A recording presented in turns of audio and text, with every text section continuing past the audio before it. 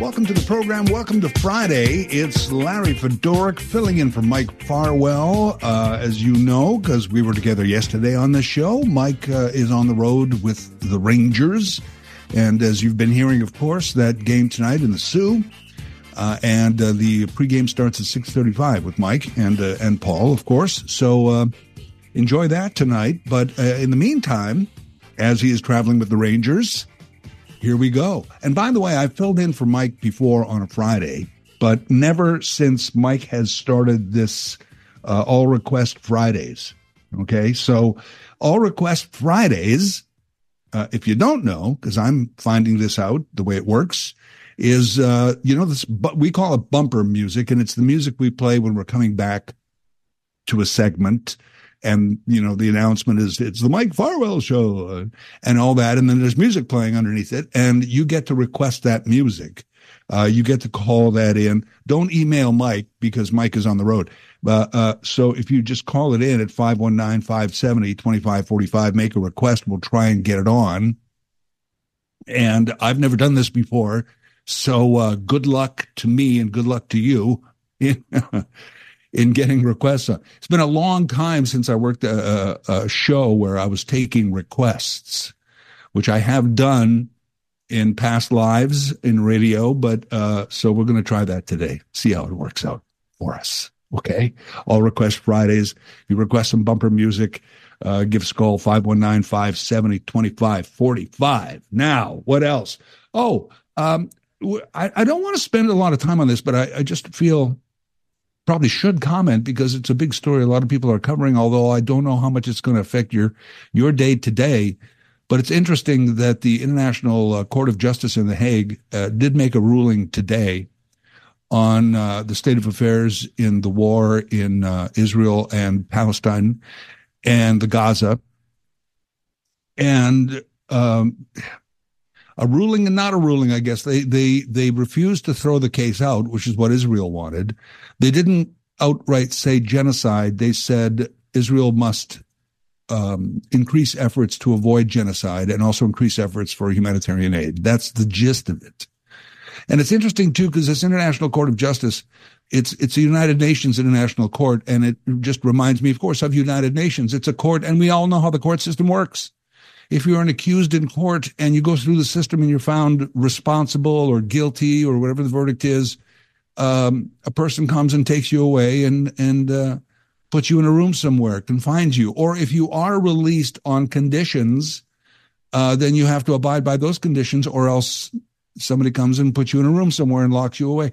This court has no jurisdiction in that regard. It has no enforcement. Nobody's coming to take an Israeli ambassador or representative away. I don't know, man. I feel about it like I do the United Nations. It's great to have these chambers of sober second thought and discussion, and people from all over the world, and the representatives go and discuss and negotiate. And I guess from that, some good has happened, but for the most part, they have no power.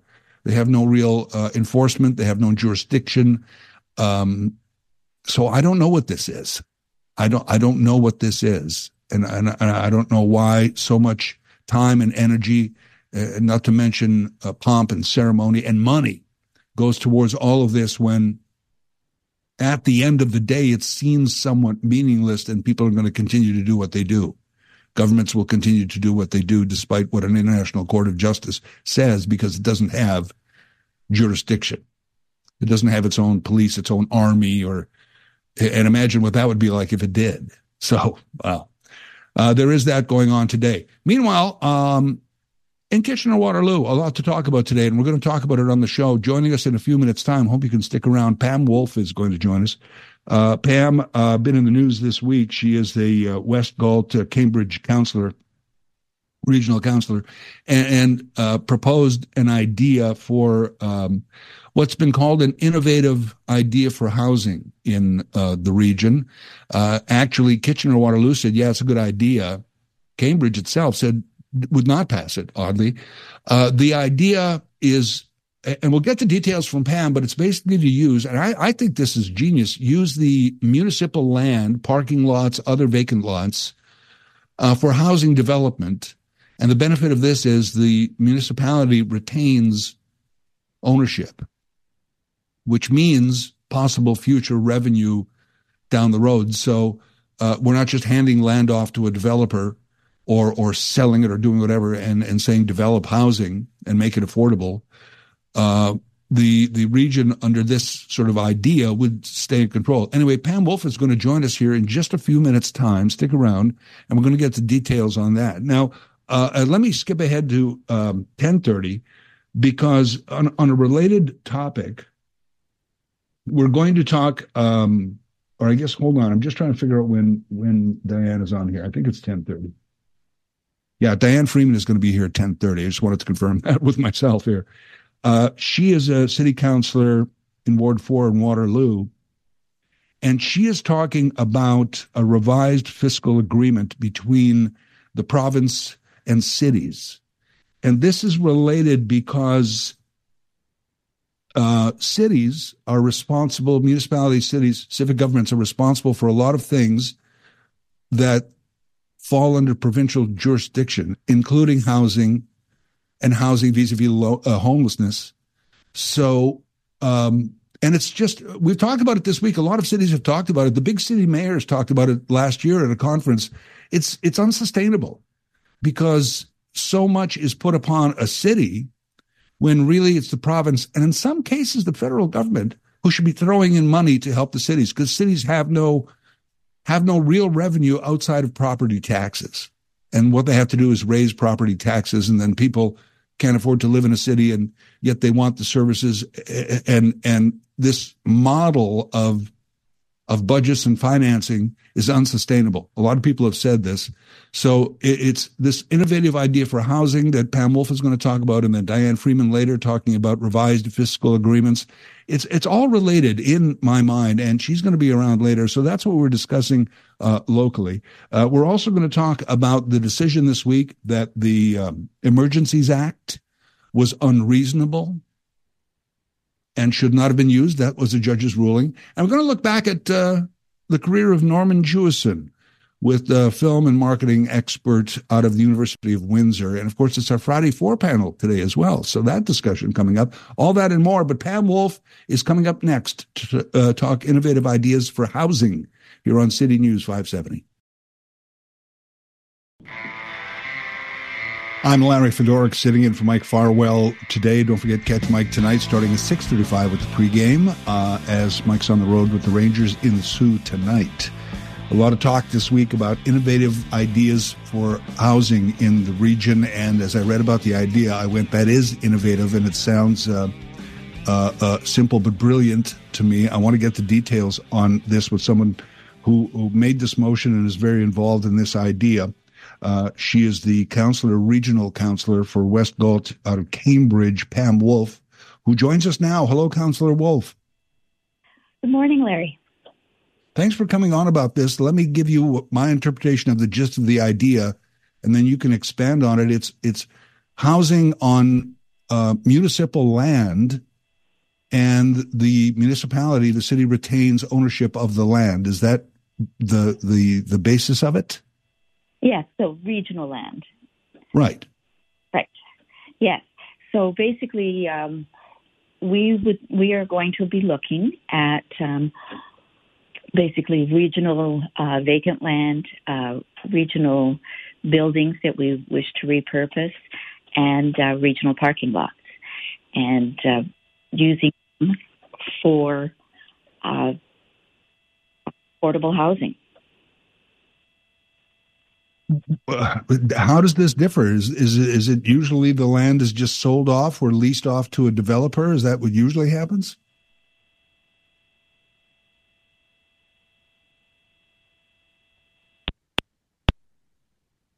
Oh, we lost Pam. We lost a phone connection there. Pam Wolf, regional councillor for West Galt out of Cambridge, about this innovative housing idea. And I believe it was Pam Wolf who made the motion.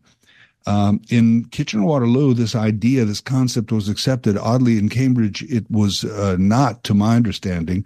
But what I like about the idea, as I've said before, is if you retain ownership of the land, then there is revenue from that, because a lot of the, most, I guess all of housing is incumbent upon a municipality or a region, right? They're responsible. These civic municipal governments are responsible for that. And then what happens is, as we know, the regions or municipalities are not always directly responsible for an influx of people, or things like housing and homelessness often fall under provincial jurisdiction, and the money doesn't come. So it seems unfair. Now that's a separate but related topic. As I said, we will be talking about that a little bit later with Diane Freeman, who has proposed a revisal of an agreement, a fiscal agreement between provinces and cities, because of the way it works now, anything that a municipality or a city has to spend money on, they have to look to the taxpayers to get that money back. So we don't know. Now, do we have Pam back? We have Pam. Are you back with us? Yes, I am. All right. Sorry. We have, no, that's all right. That's all right. The phone ghosts are out there. We hope they cooperate for a bit here. So we were talking about the regional land and look for these vacant lots or parking lots or existing buildings repurposed for housing. I asked you how it differs from the usual model. I think in the usual model, we haven't been looking at parking lots, and we haven't necessarily been looking at buildings that we already own. We've looked at vacant land, and that's basically, where our focus has been.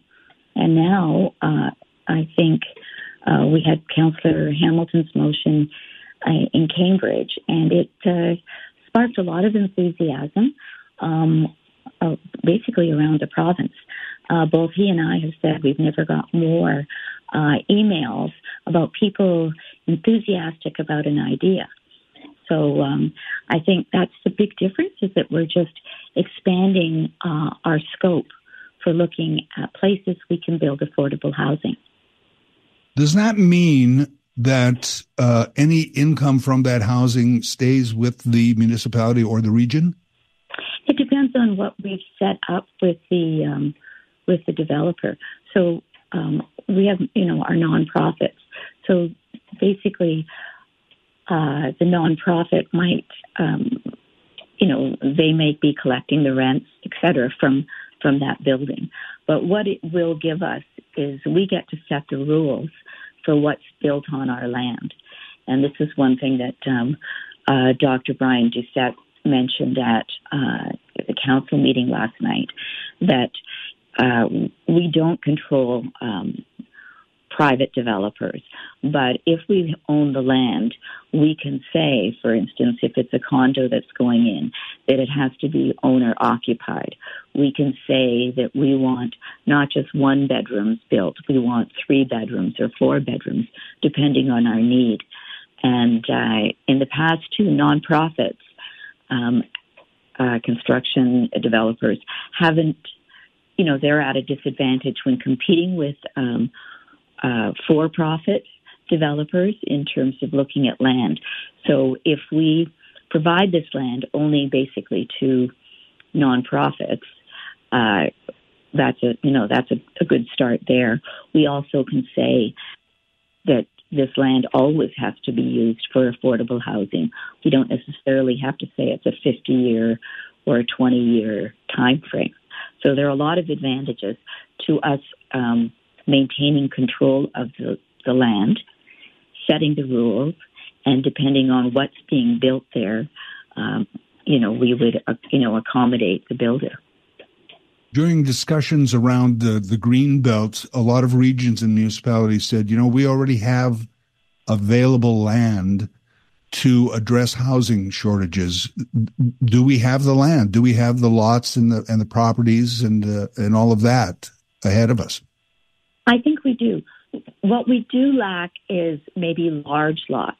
Right now with Build Now, they want their preference is to have a very large lot so that they can, economize in construction. Building several buildings is more cost effective. But what we may offer them is maybe several, a few smaller lots, so you can still use the same construction crew can move from site to site.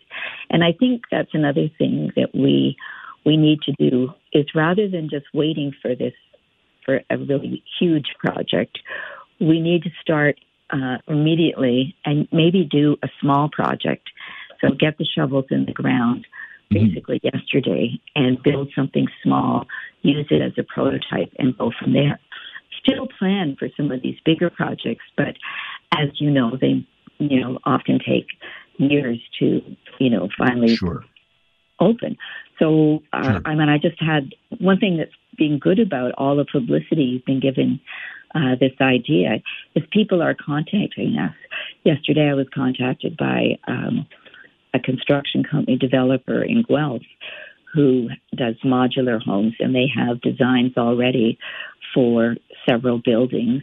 Wow. Okay. Affordable housing. And they said they could have it built given the land in 10 months. So, that's incredible. Yeah. And I know in Cambridge we have a company that builds modular units in their factory. And also another private developer, contacted me who's wanting to do tiny homes on his property.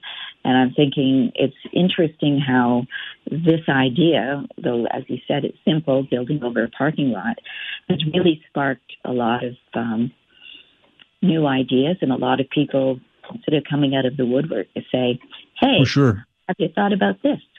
Yeah. We will watch with interest and have you back as this develops. Pam Wolf, thank you so much for your time today. You're welcome. Have a great day. Pam Wolf is regional councillor, West Galt, Cambridge, about this innovative housing idea. More in a moment on City News 570.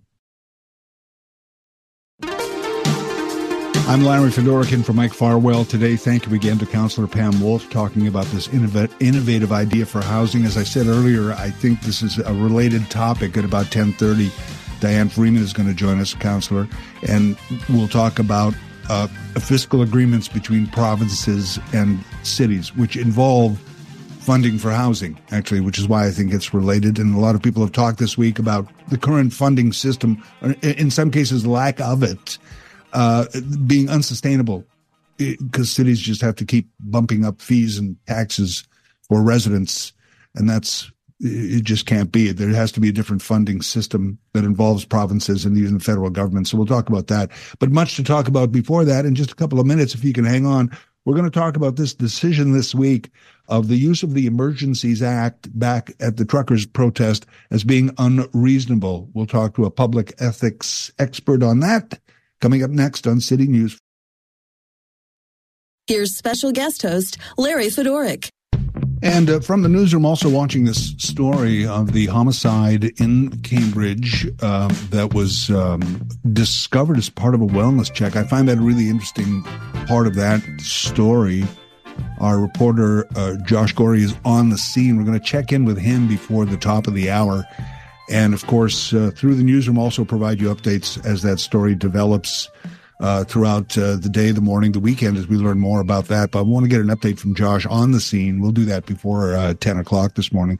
After 10 o'clock, we're going to look back at the career and life of Norman Jewison, who passed this week at age 97. Yesterday, when I was filling in on the show, we talked about a little bit about ages and things and people 90 and up and all of that. And Norman Jewison, certainly a very long and productive life and just this amazing Canadian who always gave back to Canada through the film industry. So we'll look at that after 10 o'clock. Right now on the program this week, we heard a ruling by a judge after a long sort of, I guess, investigation and a lot of people testified as to the use of the Emergencies Act during the truckers' protest about 2 years ago now, almost 2 years ago now. Isn't that incredible?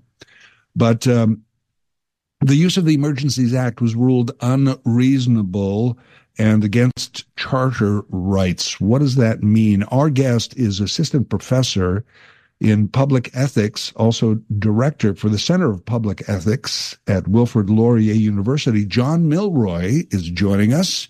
Hello, Professor Milroy. Hey, Larry. How are you? I'm good. How are you? Good. No one's ever called me that. So, well, maybe a student or something. So, What? I'm used to Mike calling me John. So that's the. I was going to call you director. So director. Director Milroy, which you are, of course. Yeah. Now, what I guess is a silly question, but what does this mean, unreasonable? Because some of our memory says that nothing was being done. There was a lack of action, and we needed this to sort of reel in the truckers' protest. Yet now it's deemed unreasonable. What is your take on that? Well, you have to go back right to the basic principle that is under discussion here. I mean, our police, our courts, our government have enormous power. Think about it. They can come, they can take you away. They can put you in prison for the rest of your life. I mean, they have extraordinary power.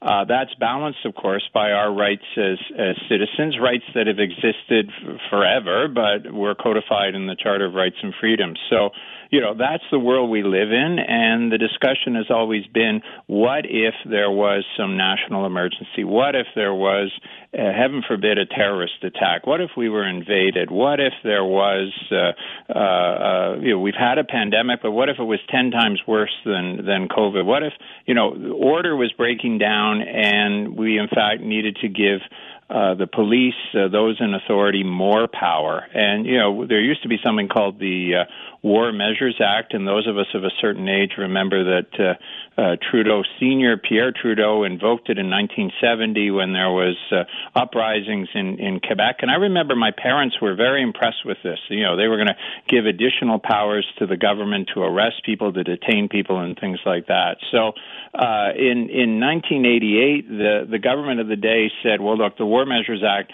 doesn't really comply with the Charter of Rights and Freedoms and things, but we're going to put forward a piece of legislation which will, in those extraordinary circumstances, allow the government to take on these extra powers that they might need.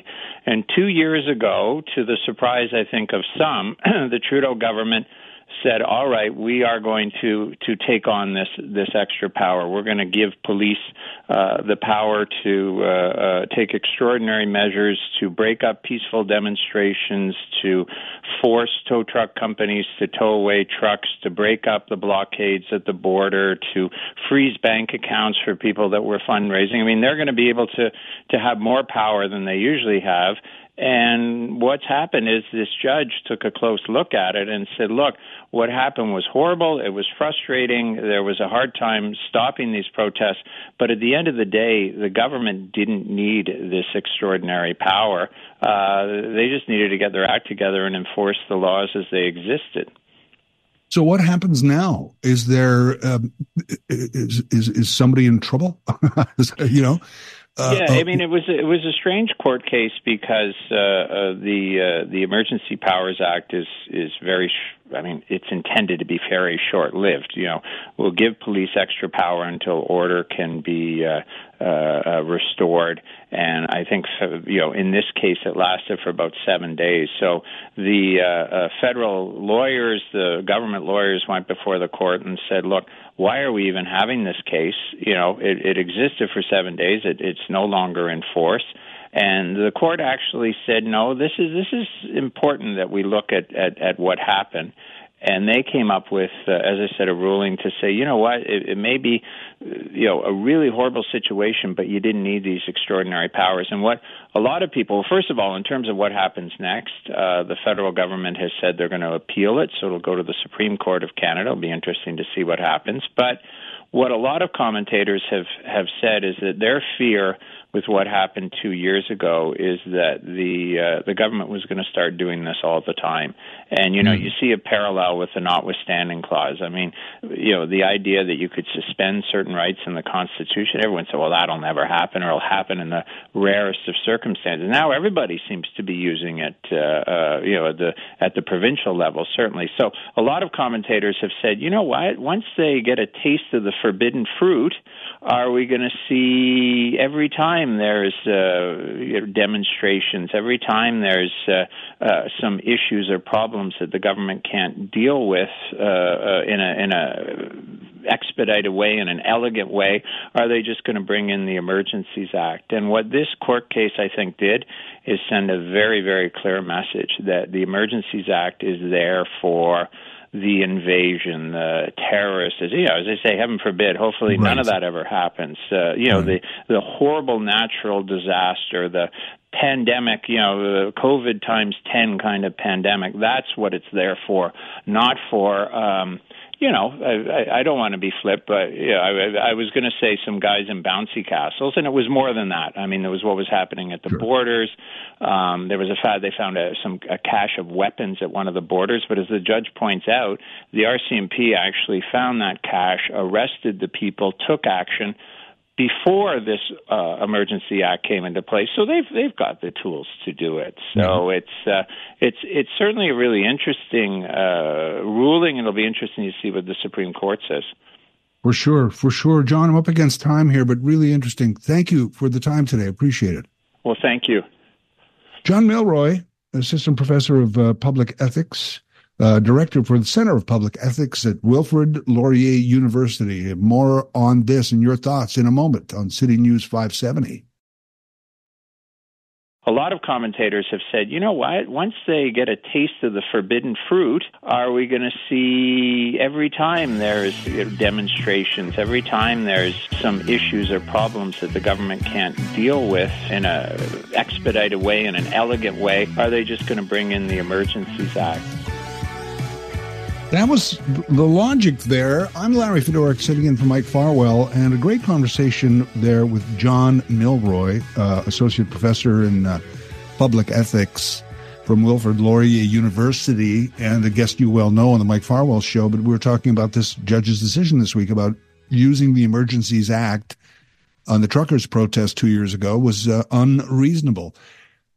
I understand that ruling. Do you? I mean, it's for example, and we ran out of time, but there's a parallel, a bit of a parallel. I have an acquaintance on Toronto Police Service, and they were talking about the banning of the protests on the Avenue Road overpass on the 401 in Toronto.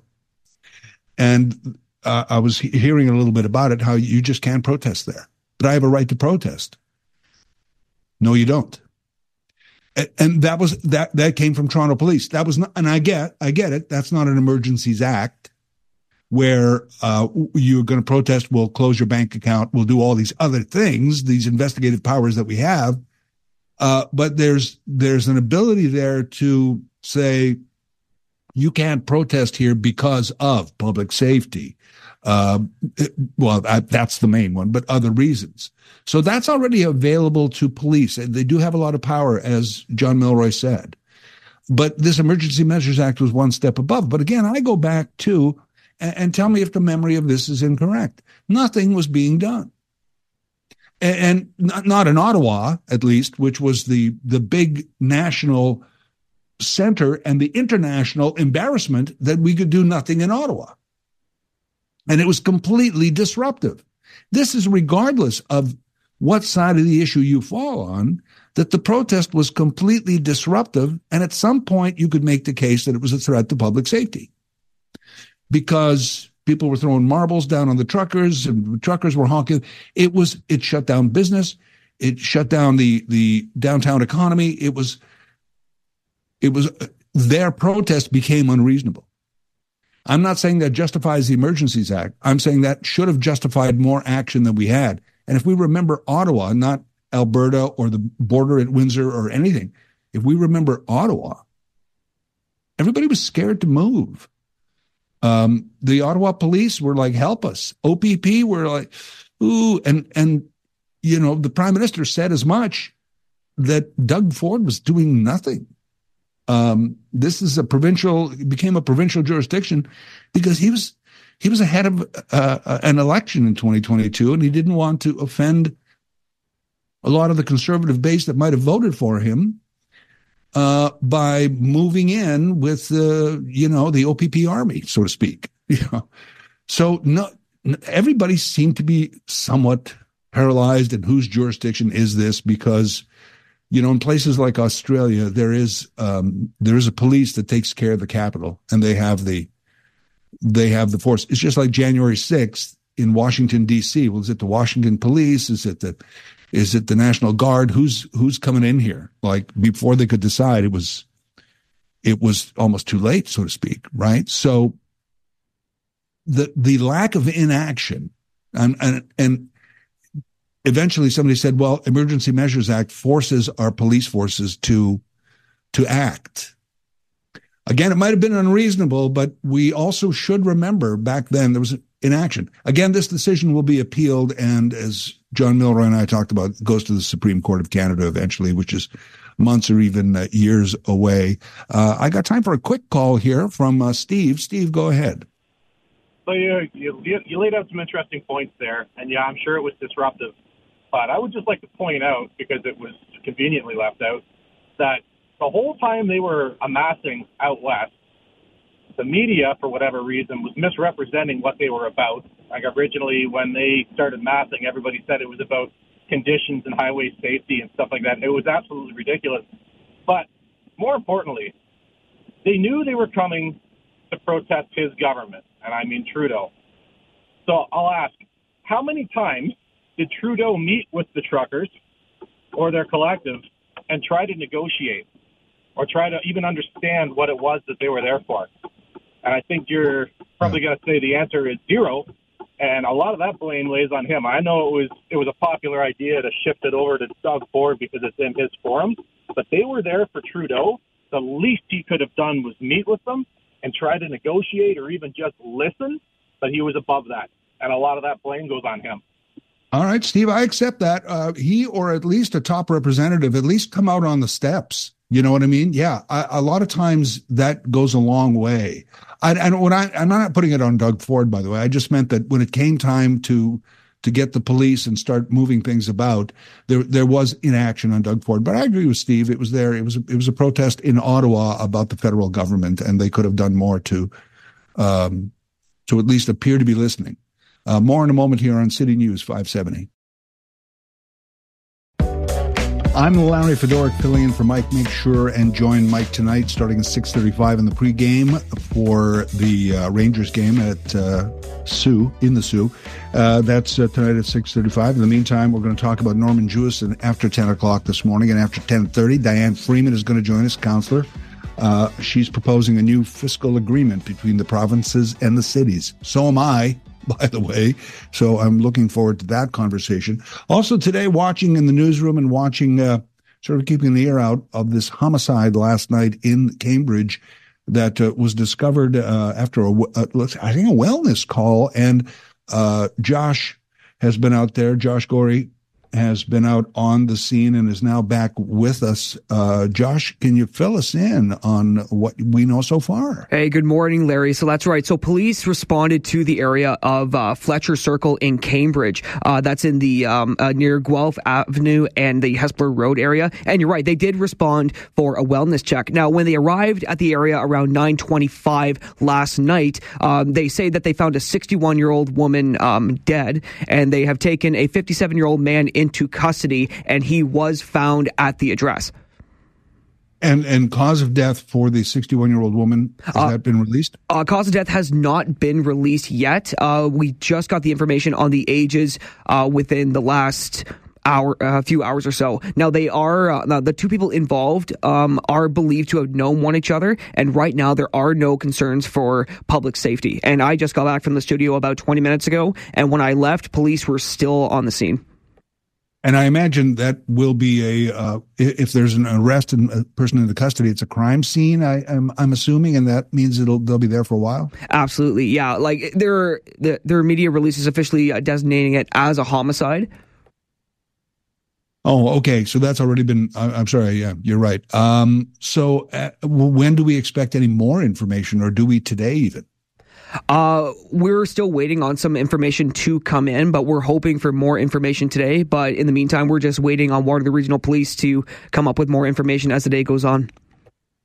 And again, good point about no concerns for public safety. So that's important to keep in mind for people everywhere, but certainly in that neighborhood. Oh, yeah, absolutely. And some of the people I were talking to on the scene, they were quite shocked and worried when they heard about what was going on. And one person I even talked to this morning said that he didn't even know until earlier this morning. When he saw everything. Yeah. Well, Josh, thank you so much for the reporting. Appreciate it. No worries. Thank you, Larry. Josh Gorey, who was on the scene all morning and now back in the studio awaiting more information. A wellness check, that's a curious part for me. If they're already kind of aware that a wellness check was needed there and then go and they find a homicide. And it's, people, it's interesting, and I'm not being flip here, but people never suspect their neighborhood. That's just a very common kind of reaction. It's not here. Oh, that happened here. And it is very sad. We'll continue to follow the story. As I said, we're going to look back at the career and the real Canadianism, if you will, of Norman Jewison, who passed this week, filmmaker. That's coming up next here on City News 5. And here is special guest host Larry Fedoruk. I love that they call me a special guest host. I'm just happy to be a guest host. But, it's always nice to be special, isn't it? Isn't it nice to be special? Mike, tonight, 6:35, as you've been hearing, we'll have the pregame. That's why Mike is away. He's traveling with the team. And when those long road trips happen, like all the way to the Sioux, then they need a special guest host. So happy to be here. Coming up on the program, I've been talking about this because earlier on we talked to Pam Wolf about this innovative housing idea for Kitchener-Waterloo that's really capturing the imagination of a lot of other cities and municipalities and regions. Just a brilliant idea for housing. And in a related matter, I think Diane Freeman is going to join us in about a half an hour. She's city councillor, Ward 4, Waterloo. She's proposing a new fiscal agreement between provinces and cities because a lot of the things, including housing, fall on the responsibility of the cities when really the province should be chiming in with dollars. So we'll talk about that at 10:30. This week, Norman Jewison left us, 97 years old. And Norman Jewison did so much in Hollywood, but did his movies, somebody said that it was well over 50, something like 55 Oscar nominations that his movies received over a decades-long career. And a lot of Canadians have been successful in Hollywood in front and behind the camera. But they sort of end up in Hollywood, which is fine. And the fact that they're Canadian becomes an answer to a trivia question. Norman Jewison was always part of the Canadian film fabric as well, even though he was a very successful Hollywood director. Let's talk more about this. Our guest is in the marketing faculty of the School of Business at the University of Windsor. Vincent Georgi joins us. Hello, Vincent. Larry, good morning. Thanks for coming on to talk about Norman Jewison. What a career.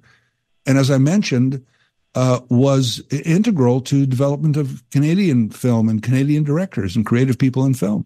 Yeah, he most certainly was. I mean, as you perfectly laid out in your intro, yes, he had a big Hollywood career, but the thrust really of his initiative and his work in that was very much about building the Canadian landscape and specifically creating the Canadian Film Centre, where emerging filmmakers are trained, they're mentored, there's internships, all these types of pieces, residences, all this type of stuff, to actually build a really proper ecosystem here for the development and sustaining of talent here in our own country. That was really Jewison's real passion project as a career. He was intensively involved with it and generously funded it through many, many years. He's very, very committed to that on top of, obviously being a tremendous filmmaker. He himself received 7 Oscar nominations. Major talent and he really directed films over 4 decades. A really, really significant talent. It's certainly a loss. This week, a lot of people mentioned In the Heat of the Night, which was an Oscar winner, Moonstruck. I went through his filmography and I'd just to refresh some of the others. He did the original Thomas Crown Affair. I just wanted to mention that because that was just a cool caper movie.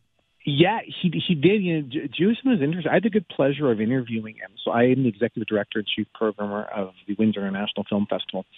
And at our 10th anniversary 10 years ago, Jewison received our first Lifetime Achievement Award, and interviewed him on stage and talked so much about his career. And what was so fascinating in the pre-interview and then the on-stage interview was the sheer breadth of his career. He was more of a Swiss Army knife type of director. As you perfectly pointed out, he did the original Thomas Crown Affair. He also directed Fiddler on the Roof. He directed Jesus Christ Superstar. Then he directed, The Hurricane, the boxing film with Denzel Washington. He did Moonstruck with Cher and Nicolas Cage. He was so capable of telling so many different kinds of stories. He definitely was not a filmmaker that was ever pigeonholed. The breadth of his talent was very, very significant. But I do remember very, very clearly when we were celebrating him, he very, very much wanted to make sure that there was a special screening of In the Heat of the Night that would play at the festival. It was a film I would suspect really actually meant probably the most to him overall. That was the film, of course, The Rod Steiger and Sidney Poitier. It was definitely one that was close to Jewison's heart. Right, really was, and at a time when this was bubbling in society, and he just did this real, in some cases, a real in-your-face film about it, but also made a lot of points. Listen, the subtle difference I think here, and Vincent, want to get your take on this, is the Canadian Film Centre is not just a place where Canadians can go to become good enough to go to Hollywood. It's building the industry in this country as well. I think that was the difference. Very much. Yeah. Oh no. That's precisely right. It was really, the goal was ideally that these filmmakers would make excellent films in this country and continue to raise the already good quality of films that we have here. And that's very much what the mission was. If people ended up working in Hollywood or in other countries, really, that was all fine and dandy. That is absolutely not the goal. And it's really the pillar of sort of film training and film, again, the mentorship piece and the residences and all this type of stuff. It's still a very, very high repute and critical. And that was something that, he founded. That whole thing wouldn't have happened without him. And I had the good pleasure of actually bumping into Norman probably 3-4 years ago, just before the pandemic, and still as active as ever, as engaged as ever, and still dedicated very, very much to the creation of an excellent infrastructure for filmmakers within our own country. It was very, very important to him. It wasn't just a fluff piece or something that was, purely, philanthropic. It was very much tied to who he was as a man. It's difficult here, and I'm apologizing for the time, because the man was 97, over 4 decades of film, the Canadian Film Centre, a lifelong project, all of that. To kind of do justice to that in a few minutes, we can't. But let's just end by saying his work continues. The Film Centre continues. This is a legacy that will continue. Very much indeed. Okay. Thank you for your time, Vincent. Enjoyed the conversation. It's my pleasure. Take care. Vincent Georgi is marketing faculty at the School of Business at the University of Windsor and also director of the Windsor Film Festival, talking about Norman Jewison. We can talk more about this in a moment after a short break. This is City News 570. I had the good pleasure of actually bumping into Norman, still as active as ever, as engaged as ever, and still dedicated very, very much to the creation of an excellent infrastructure for filmmakers within our own country. It was very, very important to him. It wasn't just a fluff piece or something that was purely philanthropic. It was very much tied to who he was as a man. That's Vincent Georgi, Windsor Film Festival, and also School of Business at U Windsor, talking about Norman Jewison, who we lost this week at age 97, and right up till nearly the end, still very active. I at 97, I think I also saw a clip of him being interviewed at the Toronto International Film Festival last September. So he's 96, still out there talking about film and talking about Canadian film, of course. I'm Larry Fedoruk in for Mike Farwell. One of the things we talked about is the Canadian Film Centre, which he founded many, many years ago. And I've never confirmed this, but everybody talked about Norman Jewison having a place out near Bolton, right? It's not that he just sort of lived, breathed Hollywood all the time, although he could, because he was an acclaimed director, Academy Award-winning director, all these different kinds of films, from Jesus Christ Superstar to Fiddler on the Roof to Heat of the Night to Moonstruck to A Soldier's Story to the Thomas Crown Affair, and not just a cookie-cutter director. I mean, one of the things Cher said after his passing was, I never would have got an Oscar if you didn't get that performance out of me. I mean, he knew how to work with actors. He knew where to point the camera. That's a lot. By the way, I read that a long time ago. I was like, that's a lot about film is, well, where do we point the camera? That's it, you know? And as an amateur photographer, I'm like, that's the first thing is like where to point the camera. And then after that, you get what you get. But a brilliant individual. And through all that founded, and years ago, this wasn't a recent thing that he started as a legacy project. This was one of his first initiatives after becoming successful, was this Canadian Film Center, which is still very active and will continue on through his surviving family, where you ensure that Canadian film industry and all the bright people who want to be in film have a place to go and learn and make their movies. And as I said with Vincent, not just a school to get good enough so I can go to Hollywood, although if that happens, great for you, but also that you can make films in this country. And of course, the industry that is film. I was involved a few years ago. As a matter of fact, the film just started popping in film festivals last year, and it was pretty cool. I was involved with some independent filmmakers. I've talked about it on the show before. I don't want to talk about it much, but just they asked me to play a part in a movie, and I played it, and it was the most fun I ever had. But these people are independent filmmakers, and just that they were able to have the resources and the background of Canadian filmmakers to say, we can do this in Canada and make a film in Canada that has a bit of a Canadian storyline as well. And it was very, very cool. You know, I just thought it was great.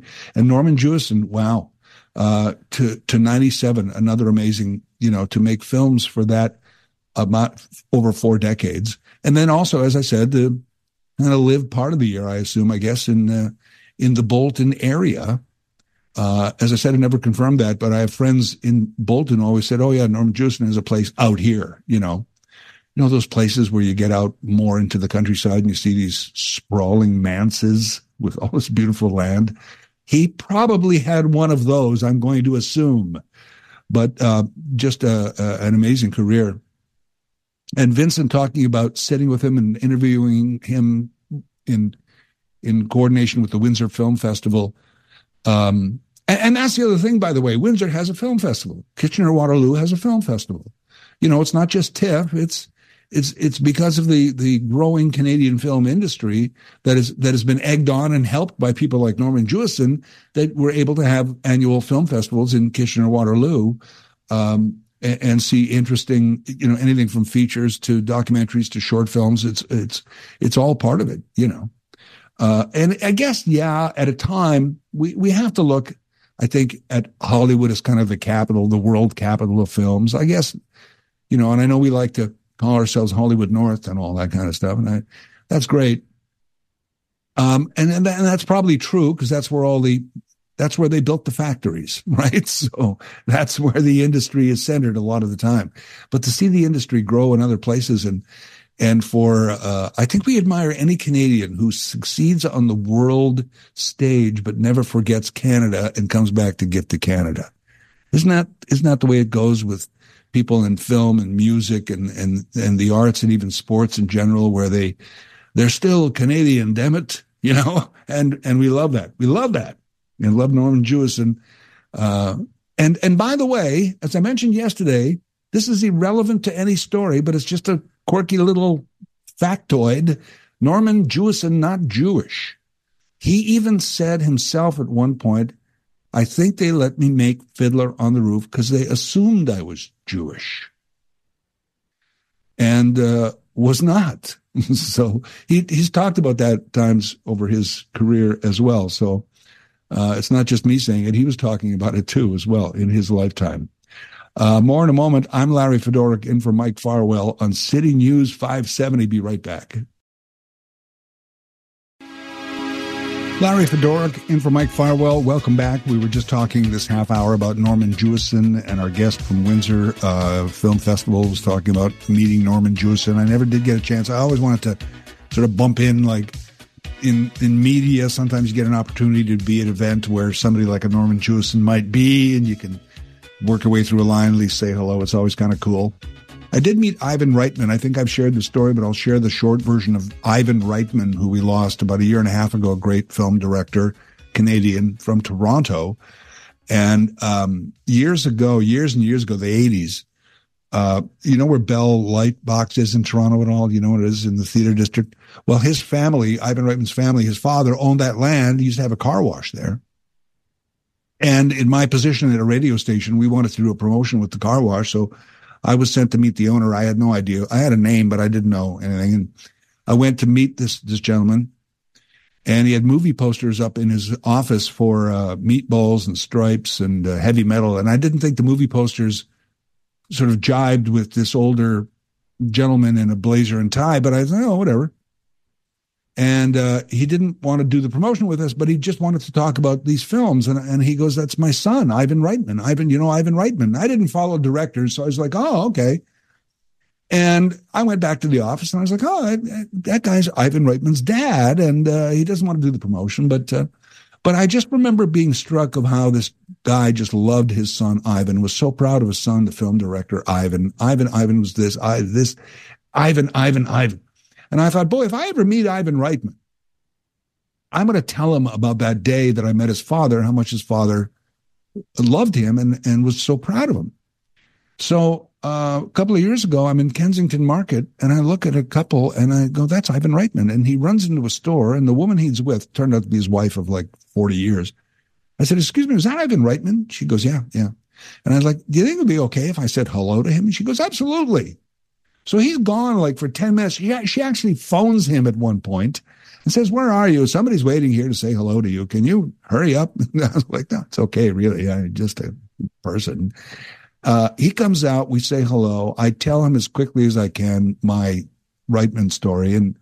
And we had a little exchange. It was really nice. It was nice. I phoned a friend, and I said, you know that Ivan Reitman story that I told you? And she goes, yeah. I said, I just told my Ivan Reitman story to Ivan Reitman. Really? And I said, yeah, it was so fun. Such a nice guy.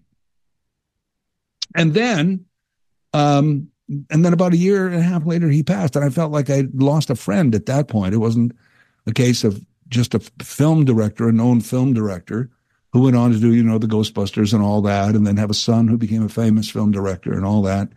It was just a story that I'd had for many years that I got to share with the actual subject of the story. Those kinds of things are rare. So occasionally you meet, I never met Norman Jewison, I met Ivan Reitman. That's my Ivan Reitman story shared with you quickly here today. I'm looking forward to our next conversation, because this is something that has been in my thoughts for a long time about the relative unfairness of the way funding is, or let's say funding agreements are between, say, provinces and cities. You might want to include the federal government in the chain of money, but yeah, you can. And how much burden is placed on cities for housing and other services when really some of those money should be coming from the province. Diane Freeman is proposing a new fiscal agreement between provinces and cities. She is a Ward 4 councillor in Waterloo, and she's going to join us next here on City News. Here's special guest host, Larry Fedoruk. And on the Mike Farwell Show today, we will be hosting the Friday 4 panel. That's coming up between 11 and noon with our panel. I'll remind you, and I'm sure you know these people. I've actually, filling in on Friday, talked to some of these people on the panel before. So you know these people. Yvonne Fernandez, Janice Jim, David Marskell will join us. And we have a whole series of topics to run through for an hour back and forth. On the Friday 4 panel at noon, it's the 12 o'clock Talkback, and also attempting there to do All Request Fridays, which is something Mike has started recently, which I have not done before filling in. So this is where you get to request some of the bumper music that we play. We call it bumper music. The music you hear coming back to a segment, and you get to request it. So we'll try and honor some of those requests as well. That's all coming up in the program. Right now, we have a city councillor for Ward 4 Waterloo that is proposing a revised fiscal agreement between the provinces and cities, something I think is long overdue, a new fiscal agreement. That councillor is Diane Freeman, who joins us now. Hello, Councillor Freeman. Good morning. How are you today? I'm good. How are you? I'm well, thank you. This is something that's been in my mind a lot, especially lately when I know out of Toronto they said taxes had to go up, and the issue of funding for cities came up, and how the current agreements are unsustainable. Is that a strong enough word, or too strong a word, to describe the agreements now? Unsustainable? Oh, they're absolutely unsustainable. The property tax base has already been overburdened, paying for things that should be paid for by higher levels of government through easier methods such as an employment tax or even a sales tax of some ilk. A lot of things that happen in a country and in a province end up being the responsibility of a municipality or a city. And I think that's part of your contention as well, right? There's many services that the city is responsible for that a province should really fund. Oh, absolutely. And they've been downloaded over and over and over again. Even if you look at roads that traditionally would have been provincial roads, they've now been all downloaded to municipalities to bear responsibility for, with essentially no funding. I don't know if you said, or I read an article about it, was a third of services provided by cities should be provincial. A 1/3? I'm not sure what the number is, and that could have come from the Association of Municipalities of Ontario. Right. Okay. Oh, no, actually, you're right. A third of municipal spending in Ontario is for services in areas of provincial responsibility and expenditure. It's one of the whereas pieces in my proposed motion to council. Sorry about that. So your motion, is it just asking for a new agreement, or are you into specifics, or are there numbers attached to this motion? The motion is in support of the Association of Municipalities of Ontario, who have taken a leadership role with this government to advocate on behalf of all municipalities in Ontario for a new fiscal framework. This is not the first. You're not the first person to sort of suggest this, right? Even big city mayors last year at a conference said it's time for something different. You know, I was on the board for the Association of Municipalities of Ontario for almost 8 years. And dating back to when I was first elected in 2006, it was recognized that the property tax base was being overburdened by services that should be paid for by other levels of government. So the ask of the provincial government is not new, but it's becoming a crisis because this particular government has continued to download services that historically had been uploaded with the previous government. And what is the response, or has there been any lately from the provincial government? The has been slow. The provincial government has actually this government has made things even more challenging for municipalities through the use of some legislative tools related to planning, where essentially the municipalities have to even give back some of the resources that they would traditionally collect. As an example, I don't know, we have yet to see regulations as it relates to the changes around development charges in municipalities. And if growth cannot pay for growth because the Development Charge Act is amended in such a way that municipalities lose resource to acquire financing, I have no idea how to ask the current tax base to pay for things like that. And just to clarify, and even for me, for everybody else, but property taxes are the main source of revenue. I mean, we pay water bills and we pay parking tickets, I guess, and things here and there, but, library fee, whatever. But I mean, the property taxes, that's the big revenue. Oh, yeah. In fact, we don't pay necessarily fees for libraries other than through the tax base because it's acquired that way. And it's completely unsustainable. As citizens continue to age, we see changing demographics and people are on fixed incomes. The MPAC assessment hasn't been updated for homes in a number of years. This government has frozen that. So when people's properties become reassessed based on the current real estate market, property taxes are going to go up yet again because of the assessed values of homes. And so, people kind of sit with bated breath and say, gee, I'm at the extent of my ability to pay for things, and this just keeps going up and up. It's absolutely not sustainable. And I worry deeply about it. I mean, sure, the city's looking at significant increases in property taxes this year because we're not immune to the inflation rates as a municipality. The construction price index and the cost to undertake construction and even rehabilitation, I'm not talking new stuff, I'm just talking about rehabilitating what we have, has gone up too. So it's a huge challenge, and construction rates inflation is higher than inflation. So the kinds of things that the city has to pay for cost more than what people are even seeing on inflation on things like food. And your motion goes forth Monday? It does, and I'm right. Really hopeful that my colleagues on council will support this and support what we're trying to do here, which is uplift the Association of Municipalities of Ontario in their ask to the province. Diane Freeman, thank you for your time today. Good luck. Thank you. Yeah, thanks. I appreciate your time. Diane Freeman is City Councillor, Ward 4, Waterloo. More on this topic in a moment on City News 570. When people's properties become reassessed based on the current real estate market, property taxes are going to go up yet again because of the assessed values of homes. And so people kind of sit with bated breath and say, gee, I'm at the extent of my ability to pay for things, and just keeps going up and up. It's absolutely not sustainable.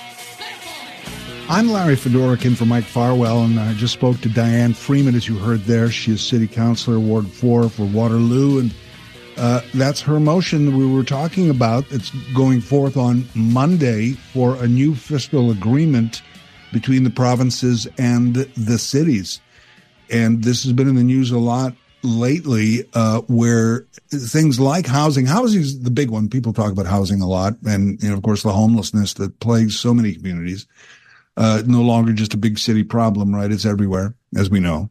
The housing homelessness falls on to the city. Earlier on, we're talking to Pam Wolf. I call this a related topic about a new idea for housing where municipal land is used and the municipality or the city retains ownership of the land, whether it's a parking lot or a vacant lot or a building that's repurposed, where they retain the ownership and it's developed into housing, and then they can still own the land, which is a little more sustainable. Perhaps, and when I say profitable, it's just, I shouldn't say profitable. I should say it's income for a city, so that maybe they don't always have to raise a property tax or other fees that they charge for services in a city. And we've heard this term a lot, and I'm not, in this, people have criticized this current provincial government for downloading a lot of these responsibilities onto the municipalities. So that's the term you always hear: downloading, uploading. What does that mean? Well, it basically means, the short version of it is that a province or a provincial leader or provincial government might say, all right, this is your responsibility now. But we're not going to provide any funding for it. It's just you take care of these roads and this housing and these services. And cities who can't run deficits can't borrow money, nor should they, maybe, right? But they go, well, where's the money for this? I guess we have to go to the people. And we all understand we pay our taxes for the services that we have living in a city. But what happens is people can no longer afford to live in the city that they picked, partly because of affordability. And where do they go? They go somewhere else. They go further. And then suddenly you can't afford to live in Toronto. You live here. So now you can't afford to live here. So you live there. You can't afford to live in Kitchener. So you move there, and you can't afford to live in Hamilton, so you go there, and it just has to stop somewhere. And it's the responsibility of this, I call it a money chain from the top down. Just because a province or a federal government may want to say, "Hey, we kept taxes low, and we didn't raise taxes, and we kept our fiscal responsibilities," and all those things generally means something got cut back. And what got cut back? Well, it got passed on to the city, and the city has to raise the taxes, so they're not popular. Meanwhile, it's the system that's unsustainable. And that's why I think Diane Freeman is not alone, and Kitchener-Waterloo is not alone as a city or a municipality to say, this agreement is not working for us. So we need a new agreement, and more regions are calling for it. So if this passes on Monday, I guess it'll go up, be kind of kicked up, and hopefully somebody from the province will react positively. Here's Ted. Ted, go ahead. You're on City News 570. Yeah, hi, Larry. I just wanted to say I can't disagree in principle. Right. I've been involved in municipal politics and provincially with AMO and so on. I want to just speak to this political ploy that Freeman is using. I don't know for what motivation, but it's redundant. And, she mentions AMO is already, making this case, and I think it's a good case, but she is well known for her tax and spend philosophy, and I don't know if she's just trying to disguise it. She and other councillors in Waterloo and in this region, are looking for defenses, to defend their ultra-high and incredibly wasteful spending and their lack of commitment to rein in spending and be more efficient. And Diane is one of the councillors who's been a problem with respect to the high taxes in the city of Waterloo, and I live in the area. So okay. I'm well, I'm well versed with respect to the situation, but this is just a silly, redundant motion for whatever personal reasons that she's got to bring this forward, and maybe it's to disguise her support for the extravagant tax increases in the city of Waterloo. Those are my thoughts with respect to this individual motion.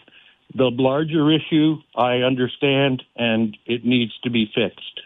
All right, Ted, that's a great call. Thank you so much for your outlook on that particular thing. We'll talk more about this in a moment. City News 570, be right back. I'm Larry Fedoruk in for Mike Farwell. Mike traveling with the Rangers this weekend, and you'll hear him tonight at 6:35 on the pregame with Paul up in the Sioux, and then game time just after 7, all tonight on City News 570, home of the Rangers. Go Rangers! We just an interesting call from Ted, I thought, about the motivation behind Diane Freeman's motion to council this coming Monday, asking for a new fiscal agreement between the provinces and cities. That is much needed. And I think Ted said so much. He agrees on principle and questioned the motivation of Diane Freeman. I don't know. I'll be honest with you. I don't know Diane Freeman's motivation. Perhaps I should have asked her directly that, but I think had I asked her, she would have said what she already said, which is things have got to change. This is unsustainable. Beyond that, as I said, I don't know, but many people are in agreement. And I mentioned the big city mayors at a conference last year pretty much said the same thing. Enough downloading onto the cities and municipalities and the regions. Enough downloading because it's become, and there is that figure there of about 1/3 of services provided by a city is really the responsibility of the province. And I don't appreciate the province not spending that money and then taking credit for, I don't know what they might take the credit for of, we're not raising taxes, we spend responsibly, we cut back on spending, we cut back. Yeah, you cut back.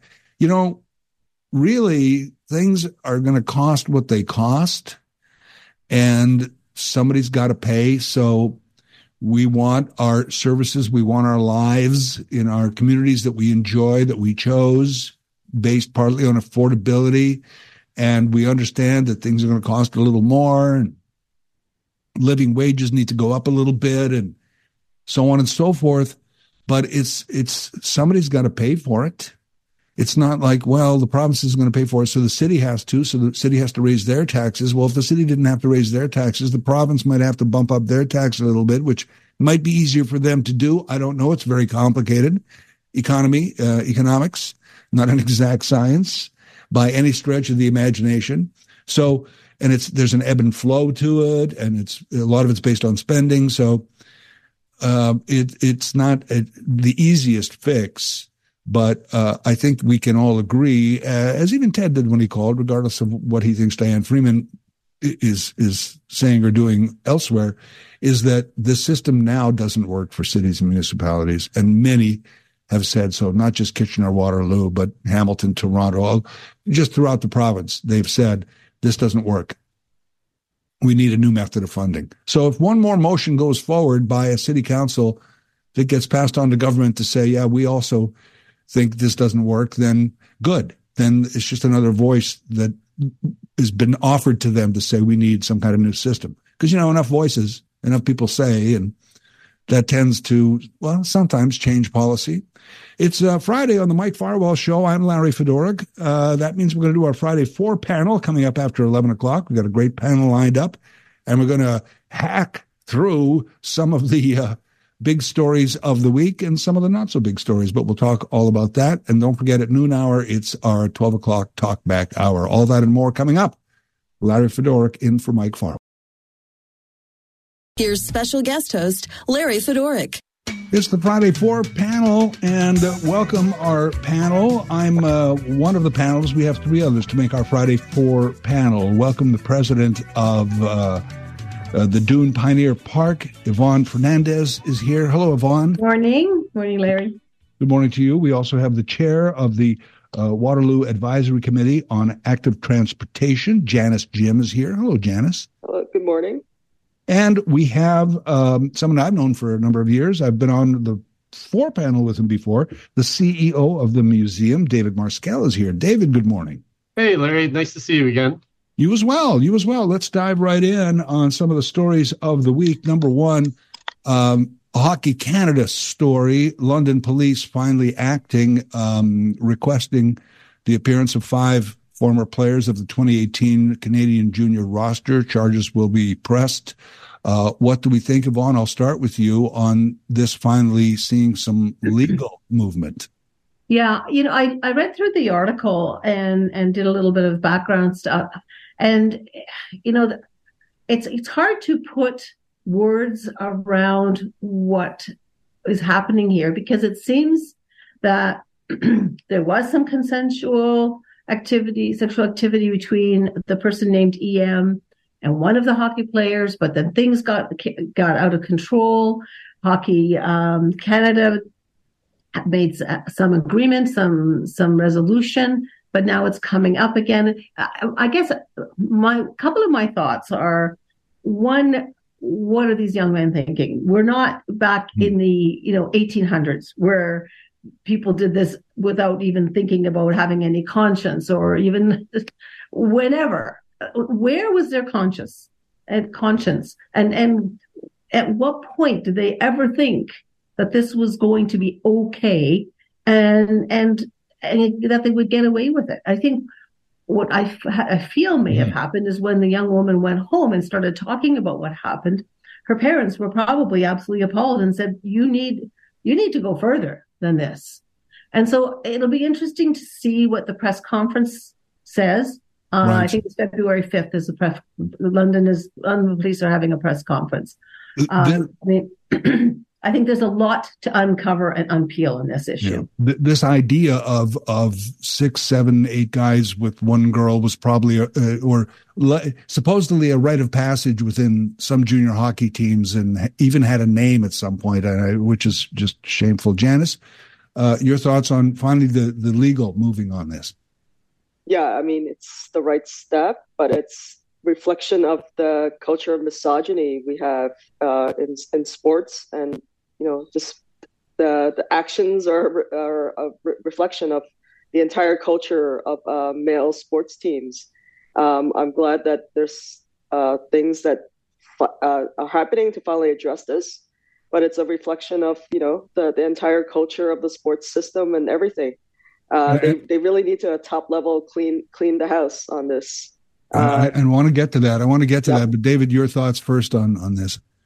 Yeah, I think everything that's been said, I agree with. And I think it's important the police have finally acted. I mean, it's been 5.5 years, and it took a lawsuit for them to reopen the case, which in itself is unsettling. And Bettman from the NHL, he still has an open investigation. I don't think he's anywhere close. And again, we're 5.5 years. So the powers to be have not taken this seriously. And, cases like this are tough to convict at any time, let alone 5 years on. And now 5 of these, 4 at least of these, are probably millionaires playing in the NHL. So I'm not sure if a criminal investigation can be settled out of court, but it will be very interesting to see where this goes. ESPN has named the 5 players. I'm not going to name them. Some of them may have been under 18 at the time, so there's another reason not to name them. If you guys know the names, please don't mention them. But the 4 players are currently active in the NHL. One is a former NHLer playing in Europe. So they are playing and making good money in the NHL and after having allegedly committed this crime. So, Janice, do you think the culture has changed though? I mean, they did clean house at Hockey Canada. We do have women's hockey doing well, which is, I think, helping in changing the culture. I mean, it's a long process, right? Like anything. So there's steps being taken in the right direction. I know I've heard of some junior hockey programs that build in educational components into them, like education on consent and start the right culture. Because you have to start with the junior hockey leagues to teach the boys what's right and what's wrong, and address that from the basics. Yeah, I mean, this woman had every right to go out and even have a few too many drinks and decide on a guy and consent to a guy. That's fine. Regardless of what we think of that, that's her right to do that. Then he did not have the right to invite 5-6 other guys into the room for sure. It's, but is it changing? I'll put that to you as well, Yvonne.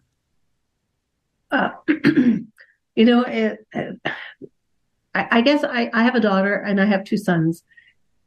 If my daughter ever came home and told me something like this, I would be flabbergasted. But my sons were always told, you have a sister, you have cousins who are girls. Treat them how you want them. Treat the girls you date the way you would want your sister to be treated. Yeah. The way you want your niece, your cousins, and your friends, because they had lots of friends who were of both genders. So that was my message to them always. Treat them like you would want your sister or somebody close to you to be treated. Don't ever think you can get away with something, because it's going to come back. It will always come back. We'll pause on that. It's our Friday 4 panel. We're going to talk about interest rates and inflation. Are we through this? When we return on City News 570.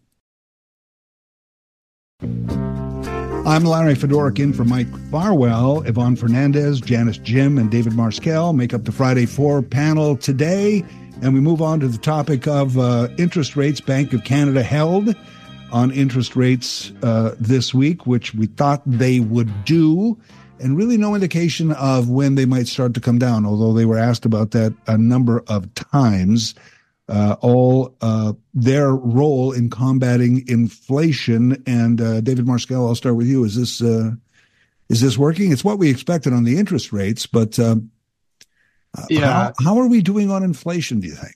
Yeah, well, it's just been so painful. There's so much negativity just generally, but a glimmer of hope that the Bank of Canada announced that they were holding the line, and then suggested that there might be some cuts in the near future. So that might open the the trickle gates as opposed to the floodgates in terms of people's confidence. And I think confidence is really key here. If the rates do go down a quarter point or some such thing in April, I think the housing market will take off again, and that'll help reduce rents as some of the immigration of students coming in will help reduce rates. So I think there's some very positive things, obviously, with the rates coming down. And we need something positive in the world between war and inflation and Trump and interest rates and cuts to the arts. Like, where does it end? I don't know. That's always when somebody ends on that question, though, it always makes me nervous. Like, oh, where does it end? Maybe it doesn't. I don't know. No, but you make a good point too about rents. We often talk about the people with mortgages and all that, but the trickle down does affect renters and a lot of other people as well, based on rates. Janice?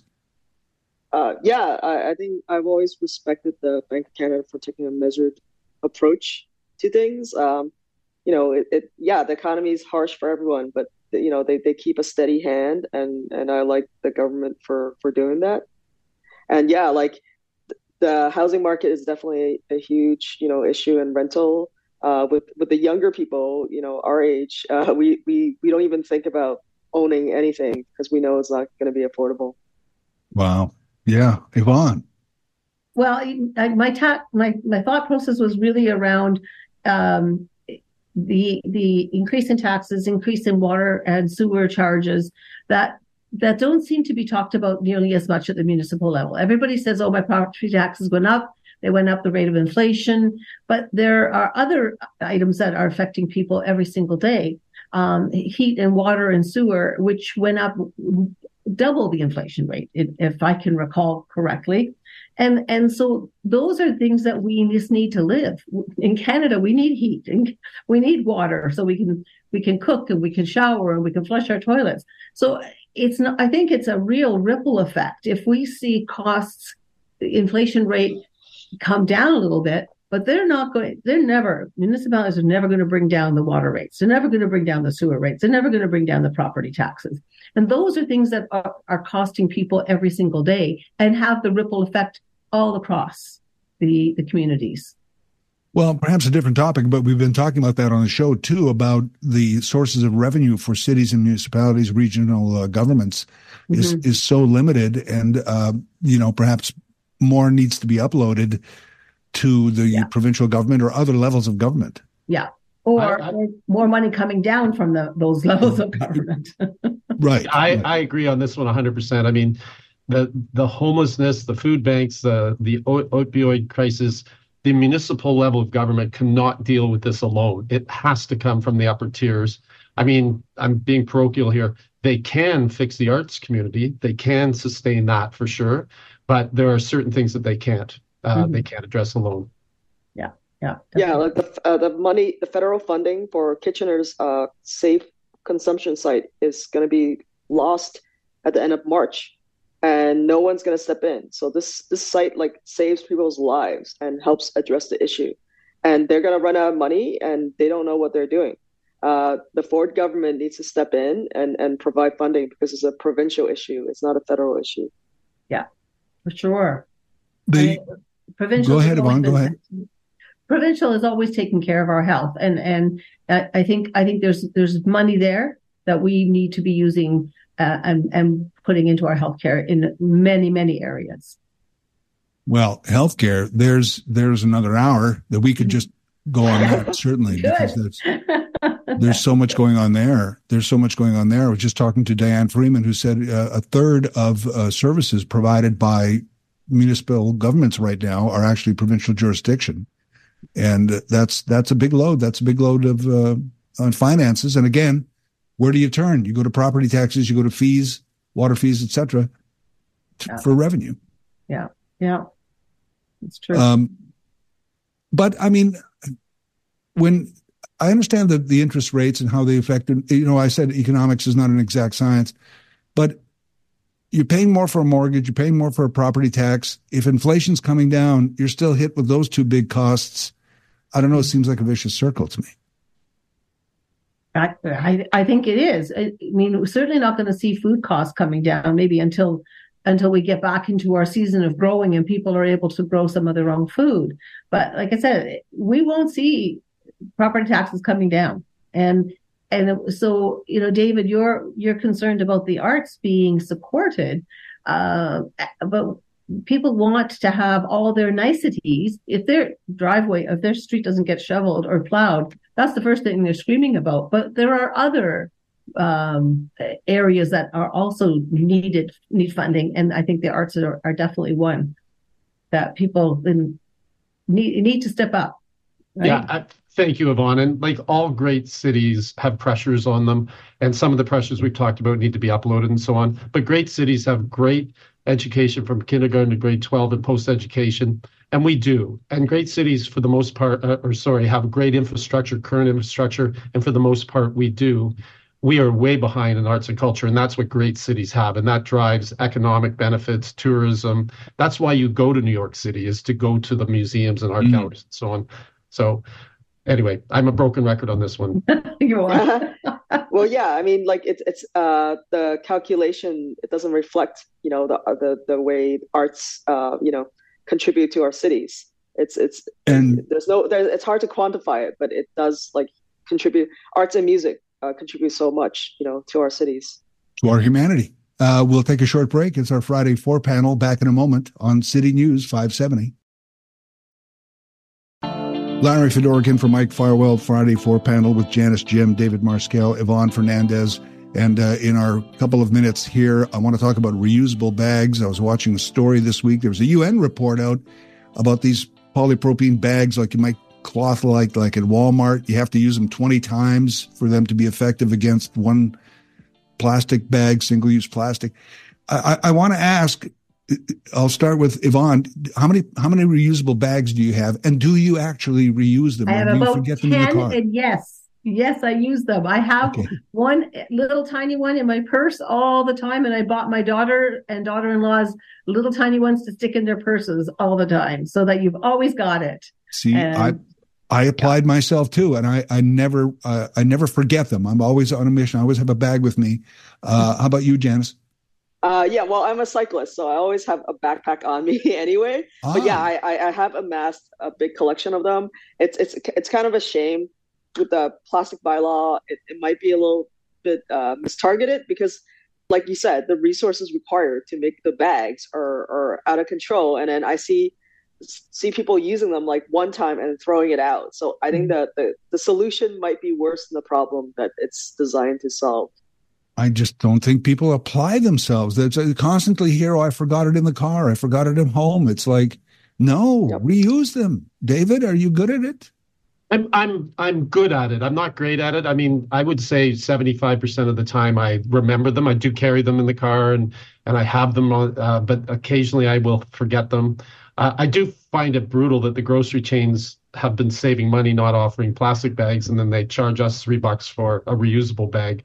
They've gone from expense to profit on that one, which is annoying. Plus, they ask you to donate while they're making so much money, but that's a whole different topic.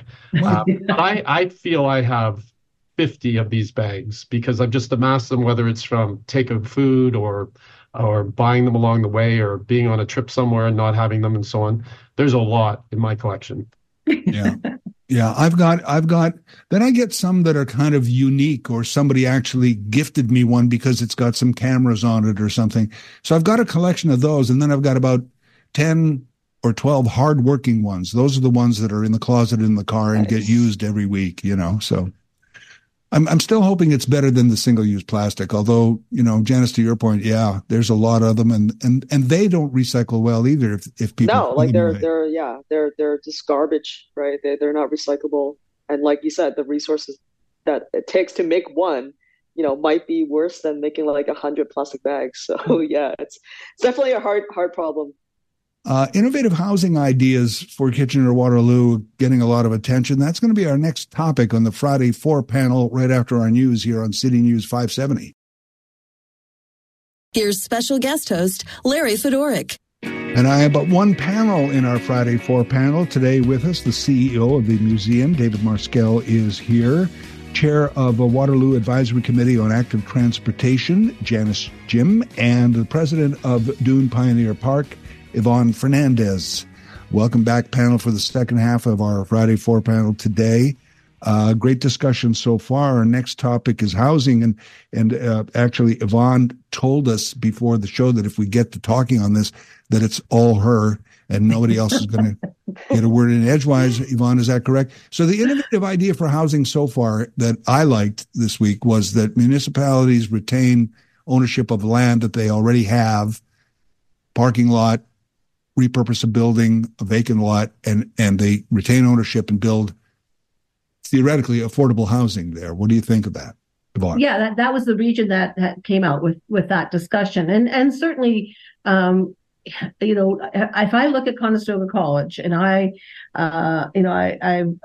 went there, I graduated twice from there. It was in the ward that I represented when I was on council.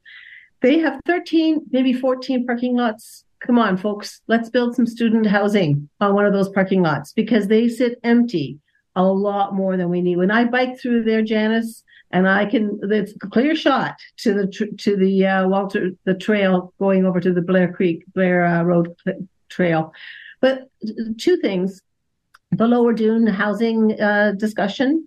Again, no respect for the heritage in Lower Dune, and those people in Lower Dune have been working for years and years on raising the interest around the heritage, protecting the heritage homes.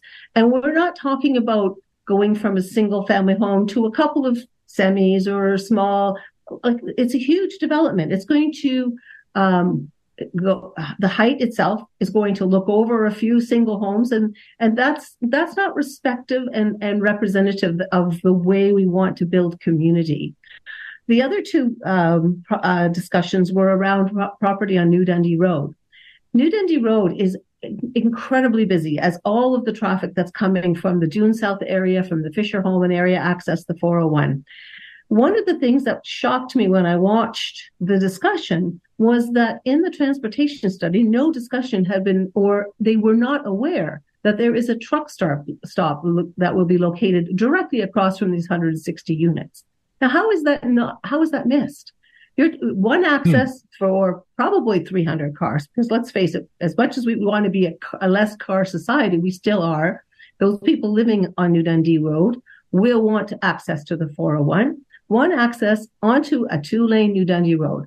Why are we not waiting till the region does the 4-lane extension that it's planning to do and be smarter about how this? I know we're in a housing crisis, but this is not going to solve the housing crisis, and it's going to create more frustration. It's going to create a lot of animosity in the community, and I think it's going to be outright dangerous for how people are going to try and exit onto New Dundee Road. And then you've got a truck stop across from where people are going to live.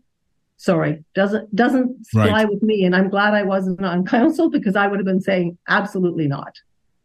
Although I can see why you were on council for 8 years. There's a great, presentation and great points as well. David? Yeah, and I think it was Scott Hamilton in Ward 7 in Cambridge who came up with the idea initially, and Cambridge Council said no. So I'm really, really pleased to see, and kudos to Scott. That's innovative thinking, and I'm just delighted that the region and City of Kitchener seem to be embracing it. That's what we need from our politicians, is with innovation and vision and thinking, as they say, outside of the box. And this is probably not a unique idea. Certainly it's not my idea, but above the malls and so on. There's so much space on these massive malls that are not tall, and that might help the malls stay in business because people can go downstairs to shop or for groceries or what have you. So we really do need some innovative thinking. I do think some of the other topics we touched on around students coming in and how are they going to be serviced in terms of places to live. I think, the parking lots at Conestoga and other universities are all prime locations. So I think it's a great idea. And again, I think Scott, who I've never met, I think it's a congratulations if you're listening, Scott. Well, it's getting a lot of attention from other regions as well as a good idea. Janice, what do you think? Yeah, I mean, the housing issue is a huge crisis. We need to throw everything we have at it, and this is one step in the right direction. Like Conestoga is a great example. They haven't built any student housing to keep up with their enrollment If you look at their stats, their enrollment has gone through the roof. And when was the last time they built a residence, right? Never. For their students? Never. Exactly. And it's like Yvonne said, it's creating a huge problem for the neighborhood. And, it's like they're not pulling their weight on the issue at all. So definitely like build on parking lots, build. That's one way to address the problem.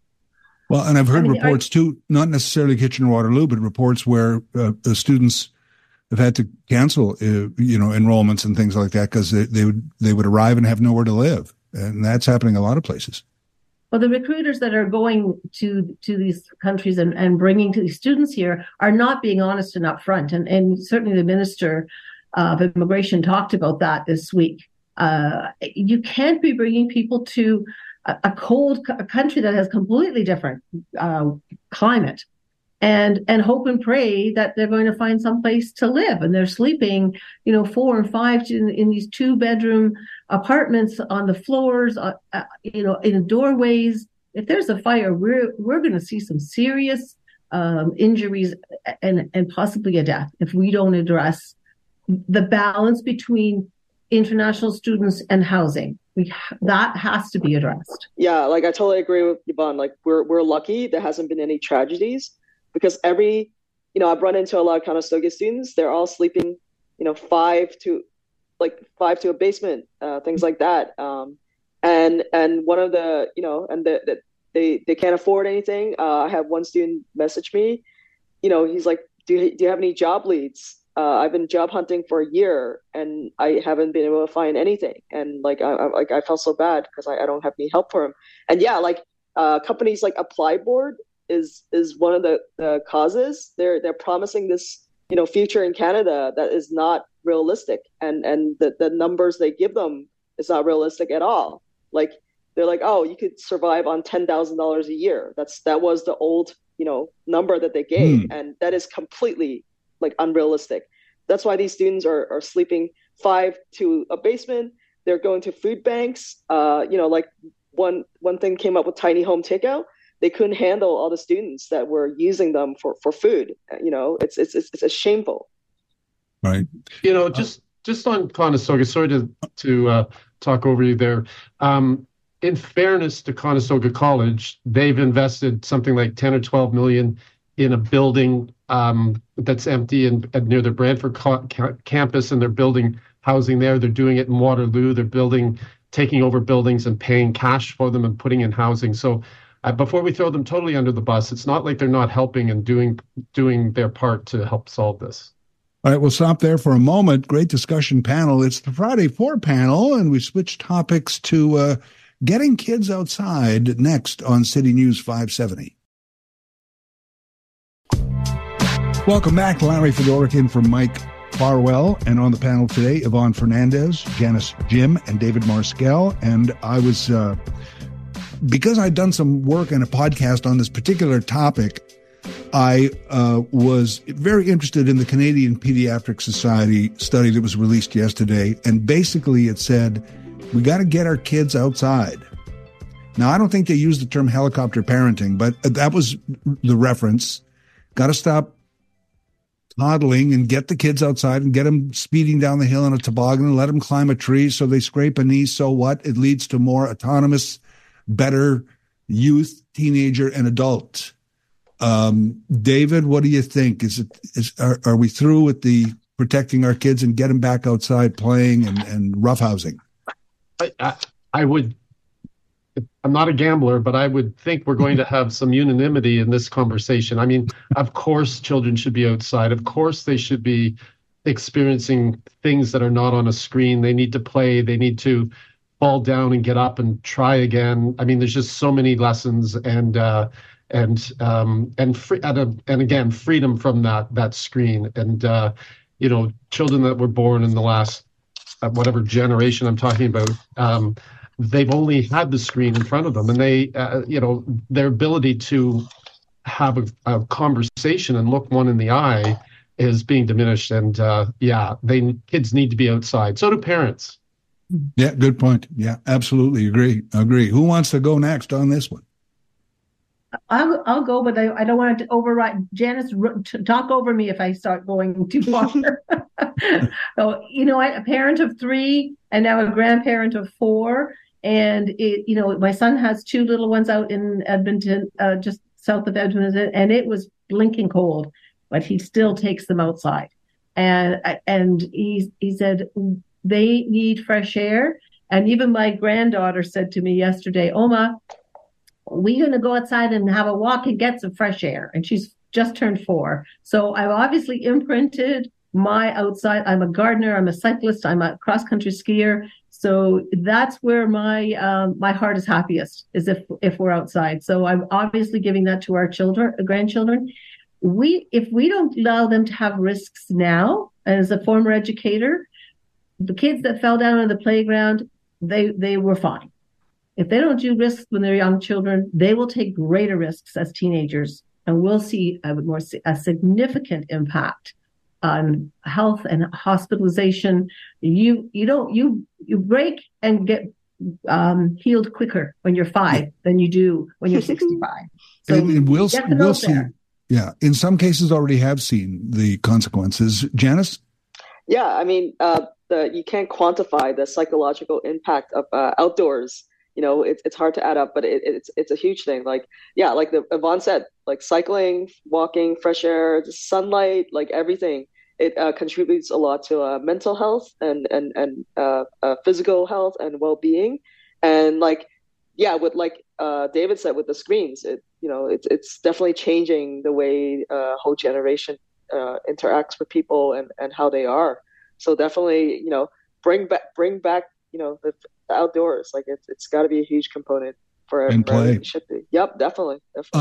I told a story yesterday quickly. Lenore Scanozzi, a columnist in New York City for the Post, I think, and she had a 9-year-old. They were downtown together in New York City. This is about 2015, and it was time to go. He didn't want to leave, so she gave him some quarters. He didn't have a cell phone. Quarters for the phone. She gave him a $20 bill, a subway map, and some subway tokens, and be home by 5:00. And he had to take the subway home by himself. And when he got home, she was worried, but she decided this was good for him. He was so empowered and emboldened. It was the greatest thing in his life that he was able to do this himself. And she eventually wrote about this in the paper. And the next day, the internet called her the world's worst mom. How dare you let a 9-year-old ride the subway and take the bus on his own in New York City? So she started something called Free Range Kids. And it's part of that, yeah, where it's just let the kids be, let them play, let them do things, let them use the stove, walk the dog by themselves, play with each other. I think that's why it's great to see the study, because I thought, okay, more of that is happening. Oh, my daughter lived in New York. There's actually a whole Japanese show. I forgot what it's called, but you can look it up. They have little kids and they send them on task to do around town and even taking the transit. And they have a camera crew, just secretly, kind of follow them and film them. So that's exactly what you're talking about. And it's fascinating to watch, how much they can do. We don't give them we don't give them credit for their capacity. Mm-hmm. Young kids are capable of a lot. Yeah. We'll take a break there and come back with our final topic on the Friday 4 panel. This is City News 570. I'm Larry Fedorikin for Mike Farwell, and on our Friday 4 panel at the just before 11:30, just before noon, I've kind of saved the shorter time periods for, reusable bags, like we talked about last half hour. And this few minutes here, I just want to do movies, guys, and I'll start with David. Movies, Oscar nominations out this year. Seen anything or planning to see anything that you missed, like an Oppenheimer, but whatever it is? So it's a big Christmas tradition. I see a ton of movies. I'll talk fast because we're running out of time. So I've seen most of them. Wow. In order, countdown, my top 3. Number 3, Poor Things. Wild ride, fantastic acting, great story. Number 2, Holdovers. Wonderful story. Paul Giamatti should win. So many great acting roles there. And the number 1, in my opinion, is out of France, called Anatomy of a Fall. It is wonderful. It is something that will keep you on the edge of your seat.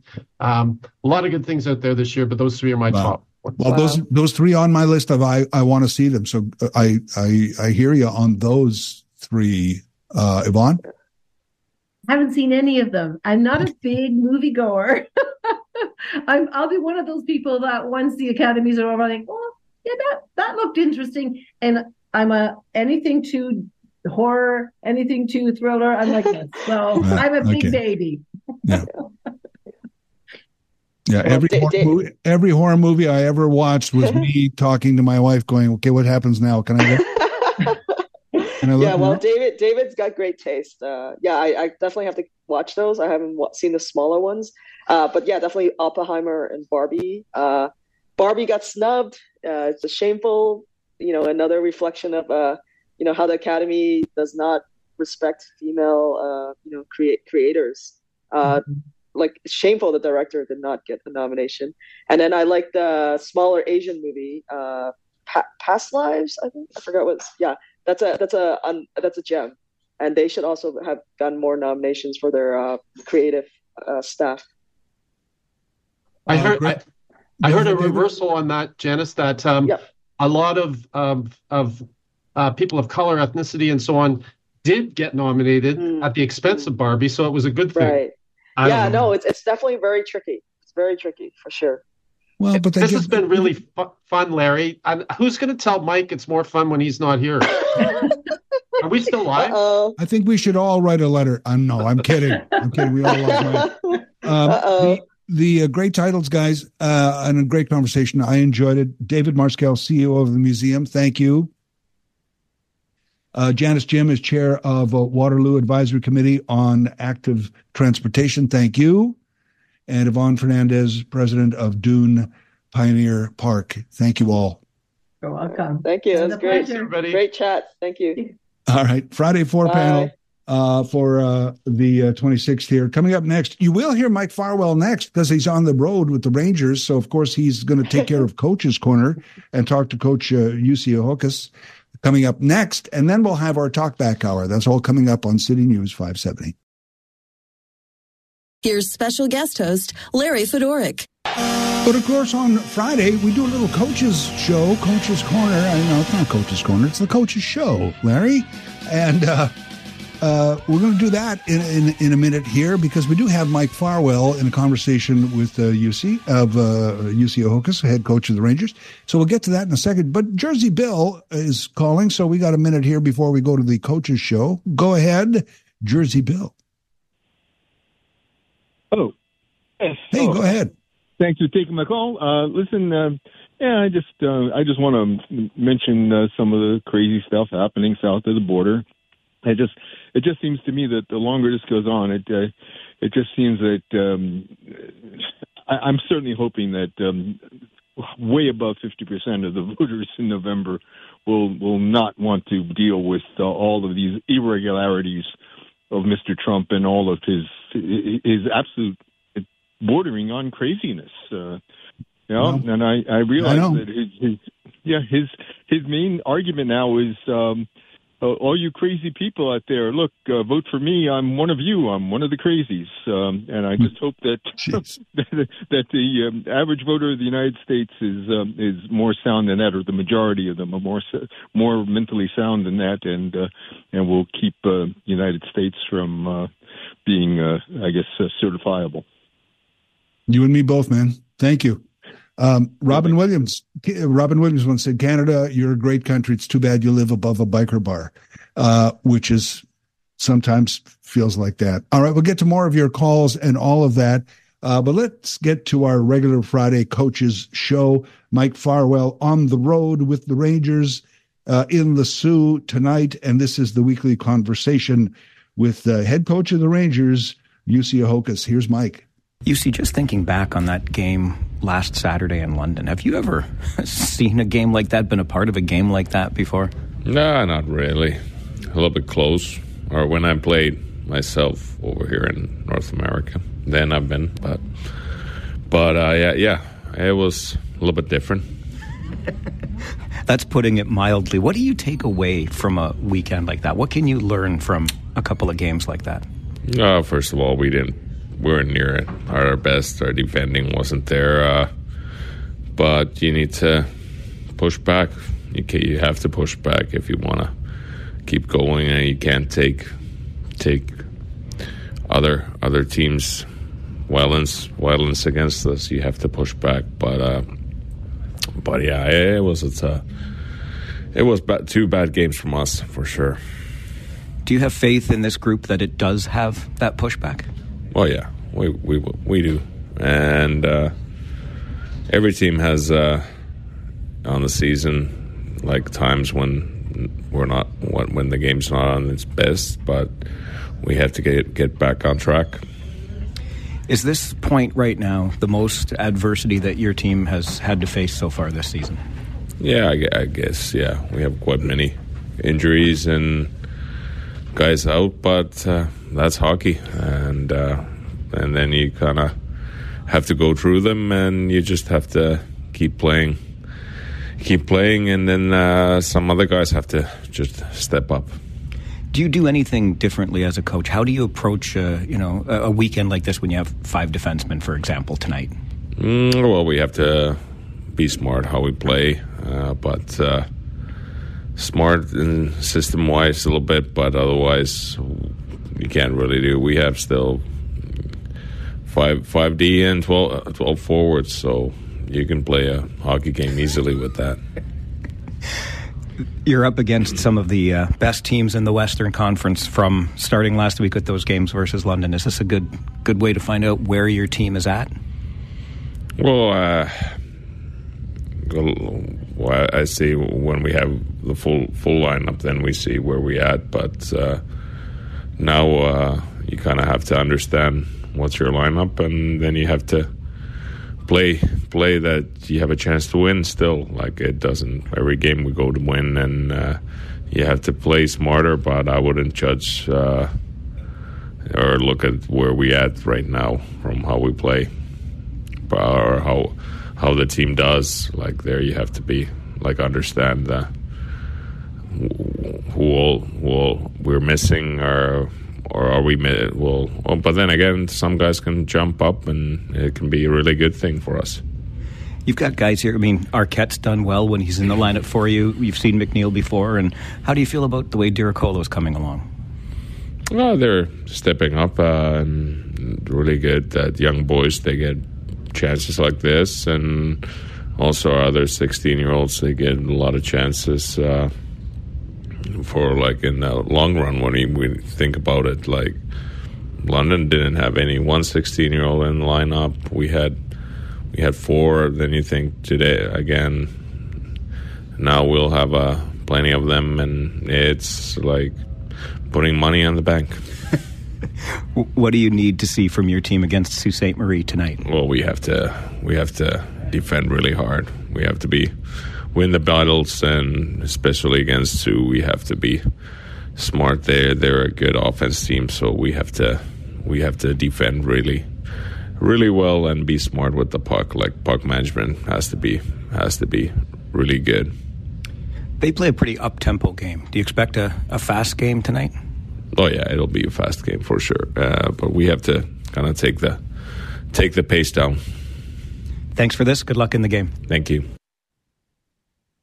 There you have the coach's interview, the coach's show, the Friday noon hour weekly chat during Rangers season with Mike Farwell, who was the guy to be talking, of course, the voice of the Rangers, the expertise there with Jussi Ahokas, the head coach of the Rangers. And as they alluded to, and we've been telling you all day, I'll tell you one more time, game tonight. Pregame starts at 6:35 with Mike and Paul. And just after 7 o'clock, the puck drop. Go Rangers, go in the Sioux tonight. So it's back to the 12 o'clock talk back. What is on your mind? What do you want to talk about? We'll take your calls when we return here on City News 570.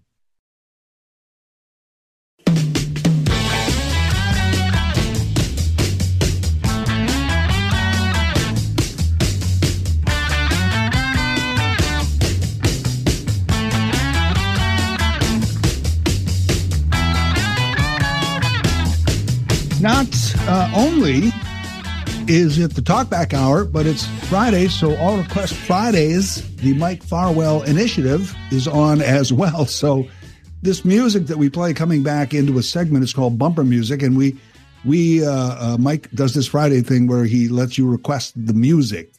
And we had a few requests in today. This one from Mark requesting Birthday by the Beatles, and it's Mark's birthday today. So likes the song, and it's his birthday, and there it is. And that's brilliant on the Beatles' part, if you think about it. Like, that's what I would do. If I could write songs, I'd write a cool birthday song, and then I'd write a Christmas song, because then twice a year, you're probably assured of getting royalty checks. Well, no, I guess more than twice a year, because if it's a generic birthday song, it would be just everybody would play it all the time, because, there you go. And I mean, Birthday by the Beatles and Happy Birthday, the classic royalty-free song, are the two big birthday songs. So anyway, happy birthday, Mark. And there was your All Request Friday song for you. And let's get to some of our calls here on the Talkback Hour. Here's George. Go ahead. Hey, Larry, first and foremost, I want to thank you. I mean, you come in these 2 days, you entertain us, you inform us, you make us laugh with your witty humor. I love it. I love hearing you whenever you're on. Well, thank you, George. That's so nice. Really, man, I appreciate that. And now regarding the Rangers, Larry, I think they've got a bit of a tough go ahead of them. They've got some tough teams up. They're not full, full lineup. So I am concerned with the Rangers over the next maybe week or so. I hope they don't lose this ground. They were doing so well. So we'll have to see what happens in the next 4 or 5 days. For sure. I mean, yeah, like you said, with suspensions, injuries, all this kind of stuff, it's got to kind of wait to get back. But they got some depth, Yeah.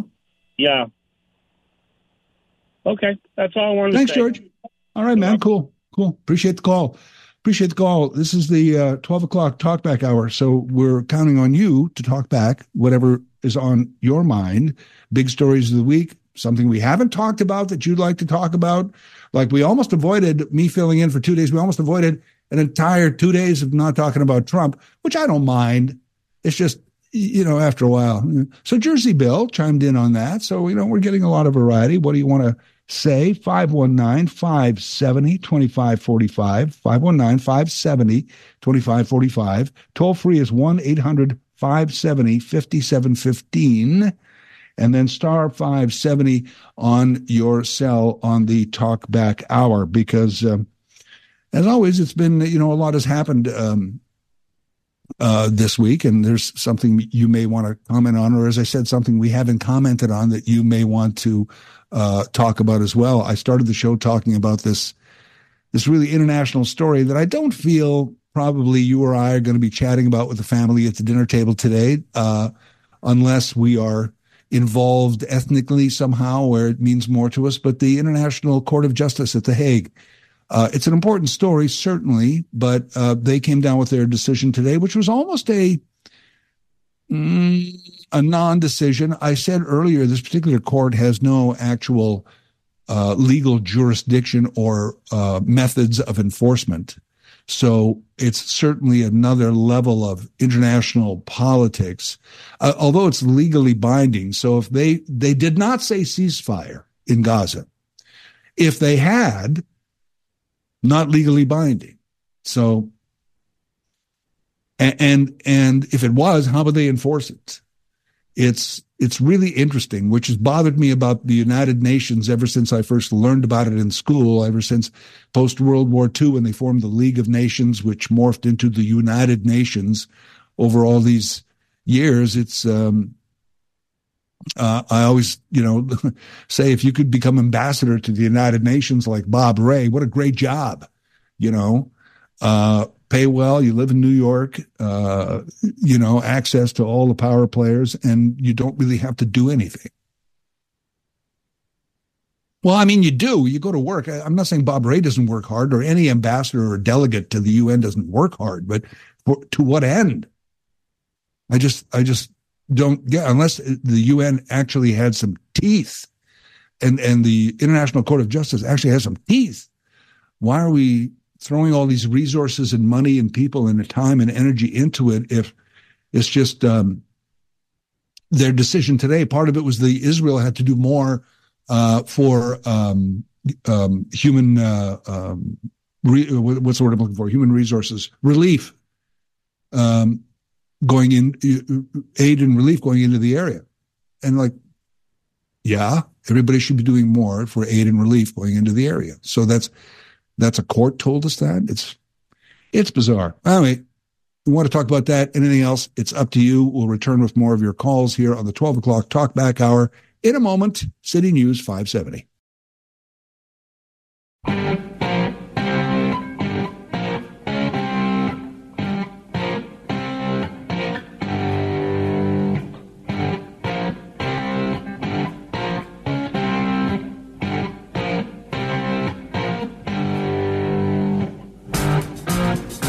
And so does the All Request Fridays, where you request the music that we use to come back into a segment. Gripper, thank you for the request. Smoke on the Water, Deep Purple.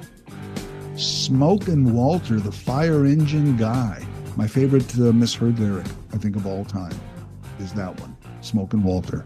I think everybody calls it that now, mostly more than Smoke on the Water. Gripper, thanks for the request. It is the 12 o'clock Talkback Hour. Let's get to the Talkback. And here's Kyle. Kyle, go ahead. Yeah. Thanks, Larry, for filling in the next couple of days. We're talking about the whole Justin Trudeau and remember how they said it was unconstitutional for what he did during the protest, shutting down bank accounts and stuff, right, for Canadians having the right to protest. Unreasonable, I think, was the word, but they implied that it was against the charter as well, yeah. Correct. Why are we not going after those? And I'm not a Trudeau fan, so I just want to put that out there. I'm not a Trudeau fan. But, when you see protests where he's sitting down for dinner time or someone's skating on the rink and you got people that are showing up to his dinner time and protesting on what's going on in Israel and Gaza and stuff, is that not a security threat? Like, when you have people bombarding and showing up to his dinner time when he's having dinner and swarming that prime minister, that's a national security threat, is it not? So why aren't we charging those people or freezing those bank accounts for supporting a terrorist organization out in the Middle East versus those Canadians that are here fighting for their rights in Canada alone? When I see Olivia Chow, and I'm not an Olivia Chow fan, but when I see people swarming her, and you got all these mass protests every day about Gaza and Palestine and forming Trudeau and all these, that's a national security threat. And in my eyes, the rhetoric of back and forth is ridiculous. So that's what I got to say. It's a national security threat in my mind. And honestly, if it was me, those people should be just as charged for what they're doing during the prime minister and having dinner and stuff. I mean, to me, there's a huge difference between going out to the parliament and protesting versus storming the prime minister at dinner time, and stuff like that, right? So that's what I just got to say there, Larry. But anyway, thanks for filling in, and have a good weekend, my friend. Thank you, and thanks for the call and good points. There was a guy, remember that guy last year, a few months ago, basically accosted in a threatening manner Chrystia Freeland in Alberta, telling her to go back home, which is odd because she's from Alberta. But it was just her and an aide walking across a hallway to an elevator to go to their next meeting, and he was there. I guess it was a public lobby or something, but he was there.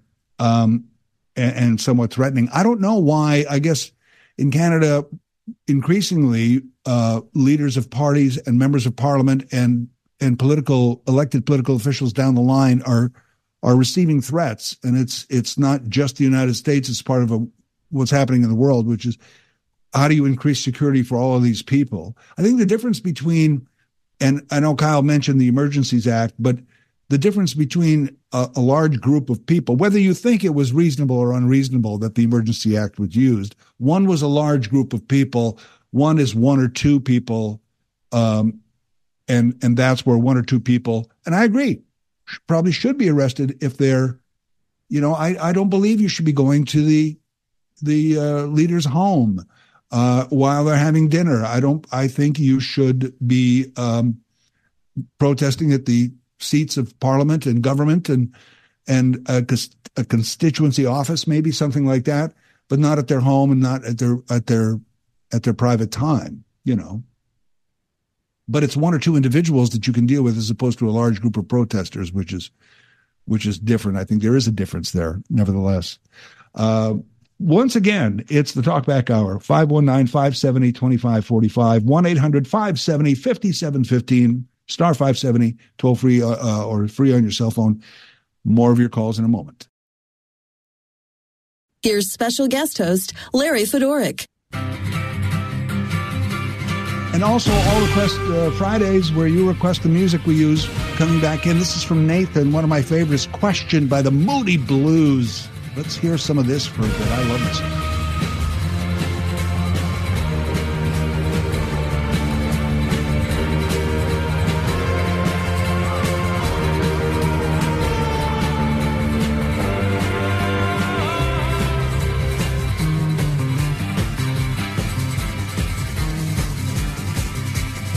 Why do we never get an answer when we're knocking at the door?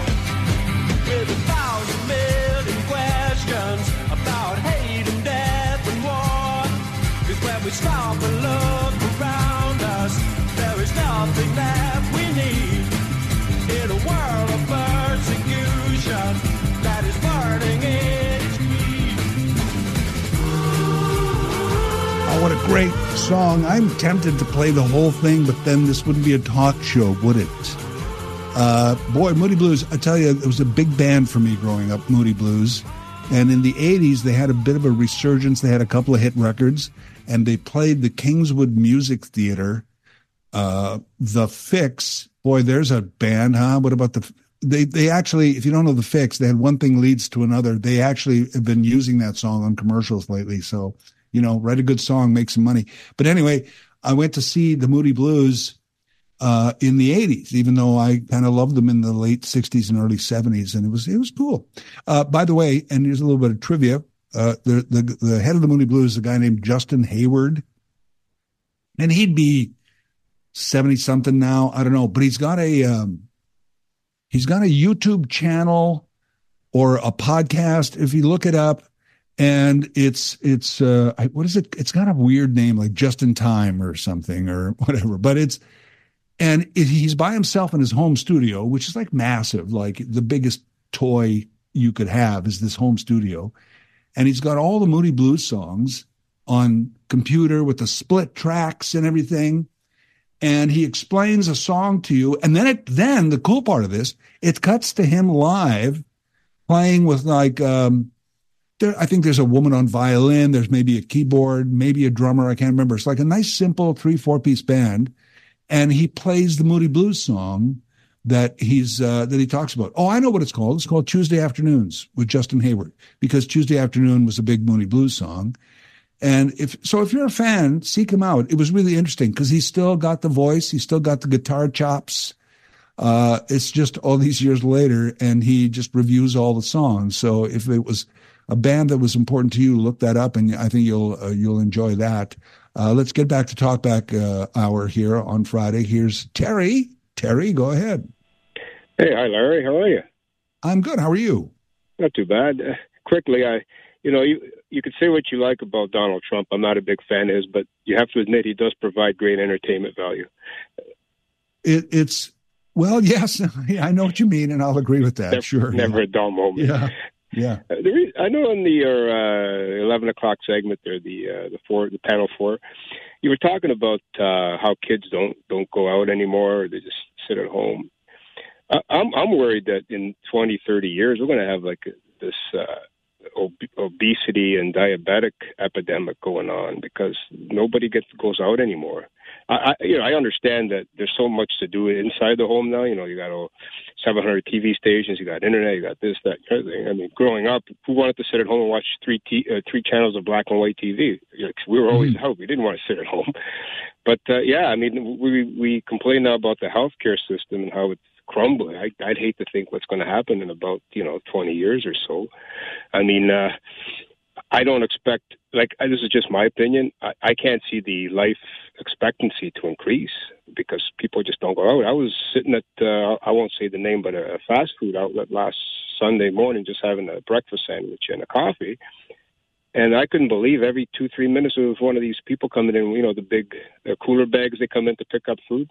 I couldn't believe my eyes. Who would sit at home and order fast food? It's just crazy. Nobody wants to leave their homes anymore.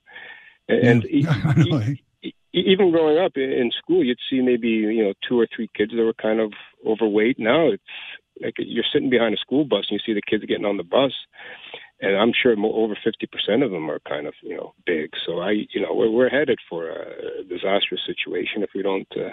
How do you tell kids to go out when they got all this entertainment inside the home? But they have to come up with something to motivate kids to get out of their houses and go out and play. It's just weird. Anyway, Larry, that's all. Thanks, Terry. Have a good weekend. You too, man. It's great. You know what? I hate to break it to you, Terry. Happening now. It's not 20, 30 years away. The connectivity has been around for 30 years. I said this earlier. Google's 30 years old. Facebook is around 20. Smartphones, as we know them, are around 15. There's an entire generation and a half that knows no other thing but connectivity and the whole world on a phone in your pocket. So that's already happening. Last year, the Surgeon General of the United States issued an advisory on the epidemic of loneliness. The more connected we are, the lonelier we are because we avoid actual human contact. We're connecting on screens and things, and it's not the same. It's virtual. Virtual is almost real. It's not real. The obesity epidemic is crazy. If you watch regular TV for a couple of hours, especially on the news channels, what are the ads? Jenny Craig, Weight Watchers, Golo, Row. I'm missing a bunch of them, but they're all, occasionally an ad for Peloton, but that involves exercise. I'd rather take Ozempic, take a pill and lose weight. The obesity epidemic is already here. And so is the loneliness epidemic, and it's all because of connectivity. Oh, like some say, yeah, that's the big culprit. No, it's the culprit. It's the big culprit.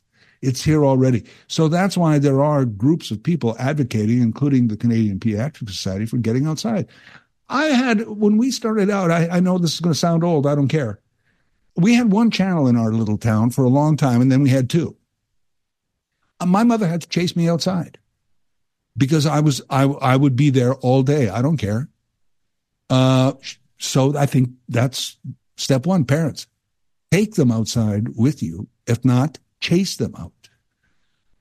It's to the point where and I don't know all the answers, Terry, but you bring up a good point. I don't know what we're supposed to do, but we have to do something.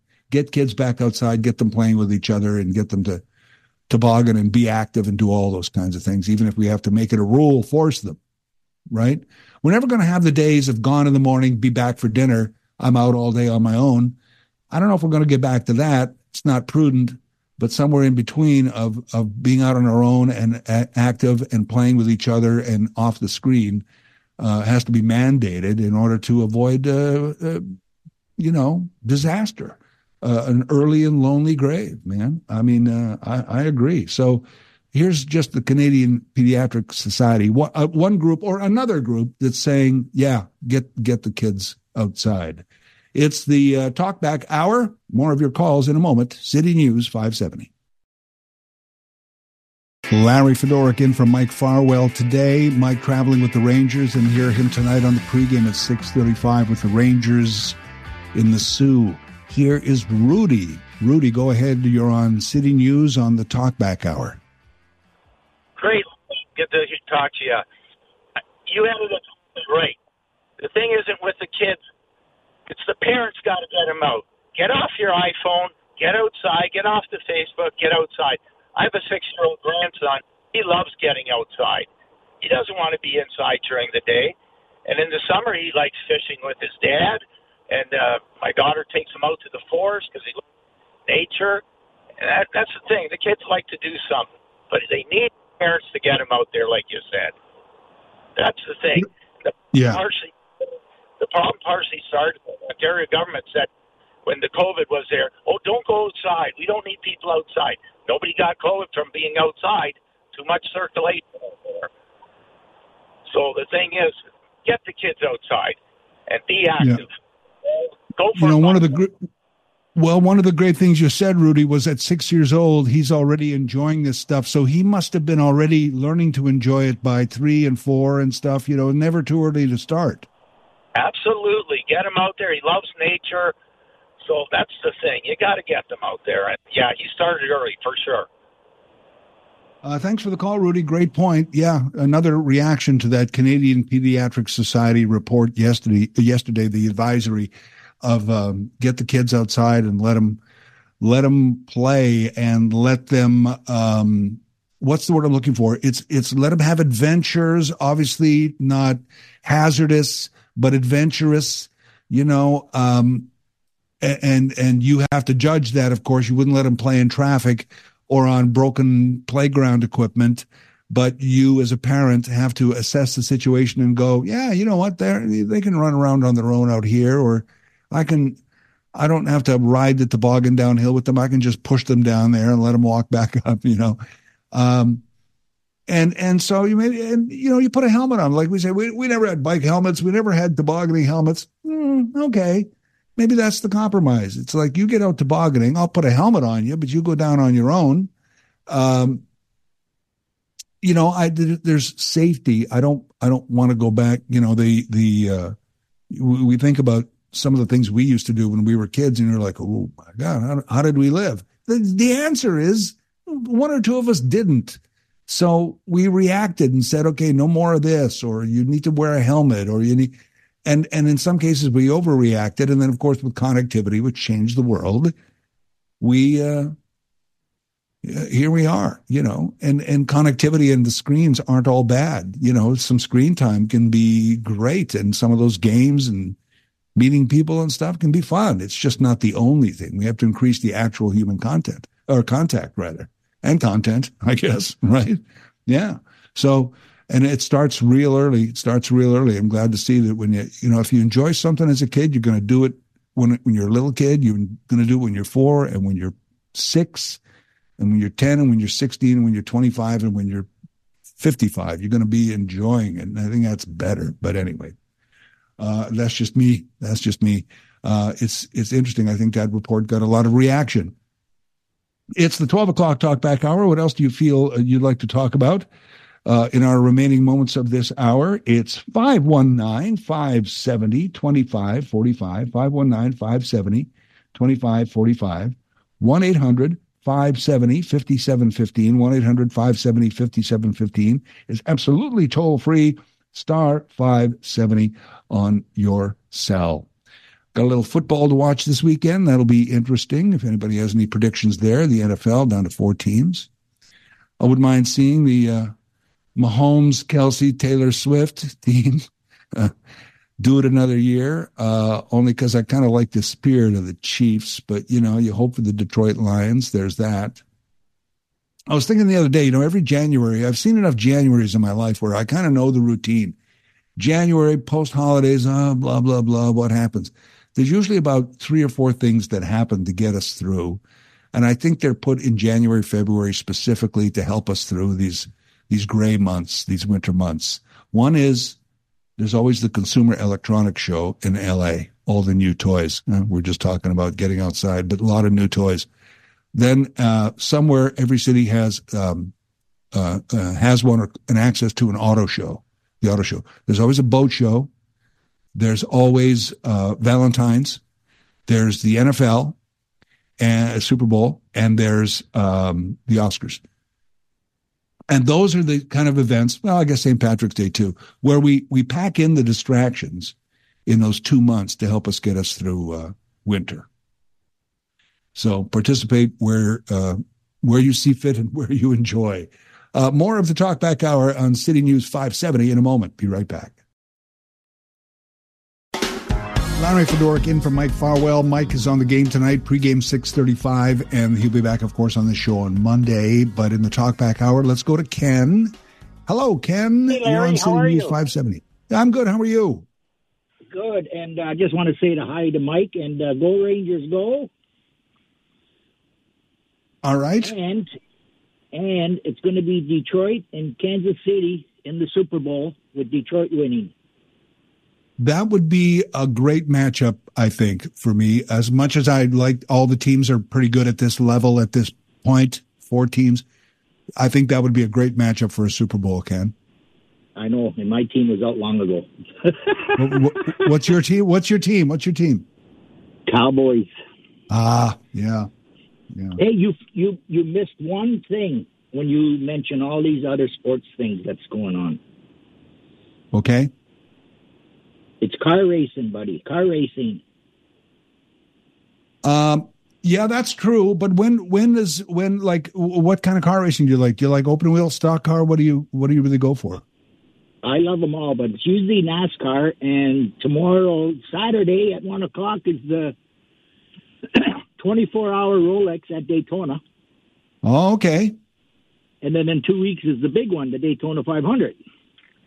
That's NASCAR. They start with the Super Bowl. The Super Bowl is their opening game, which is Daytona, right? 500. Oh, I love it. I just don't anybody bother me on a Sunday afternoon.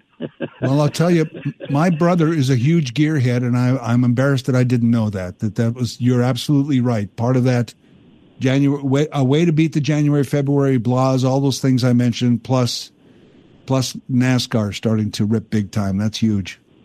Oh yeah, I've gone to a few races. Other than I usually go to Michigan every year because they're close to us. Yeah, those are good. My brother's gone to a few. I haven't gone with him yet, but one of these years we will. Oh, you should go because you'll be hooked. Ken, thanks for the call. I appreciate it. Say hi to Barbie. Do you know that Ken is a word in the English language? It's one of my favorites. I drop it occasionally like a smart ass. Ken, K-E-N, is the area of knowledge in a particular field is your ken. So if somebody said to me, hey, Larry, what about quantum physics? I'd go, that is outside of my ken. I could just say that. And I'll pass that along as a little word of the day, word I learned thing. But anyway, thank you for letting me fill in for Mike Farwell and sticking with me and calling and being part of the show. Always enjoy being on City News 570. I'm Larry Fedoruk. We'll talk soon.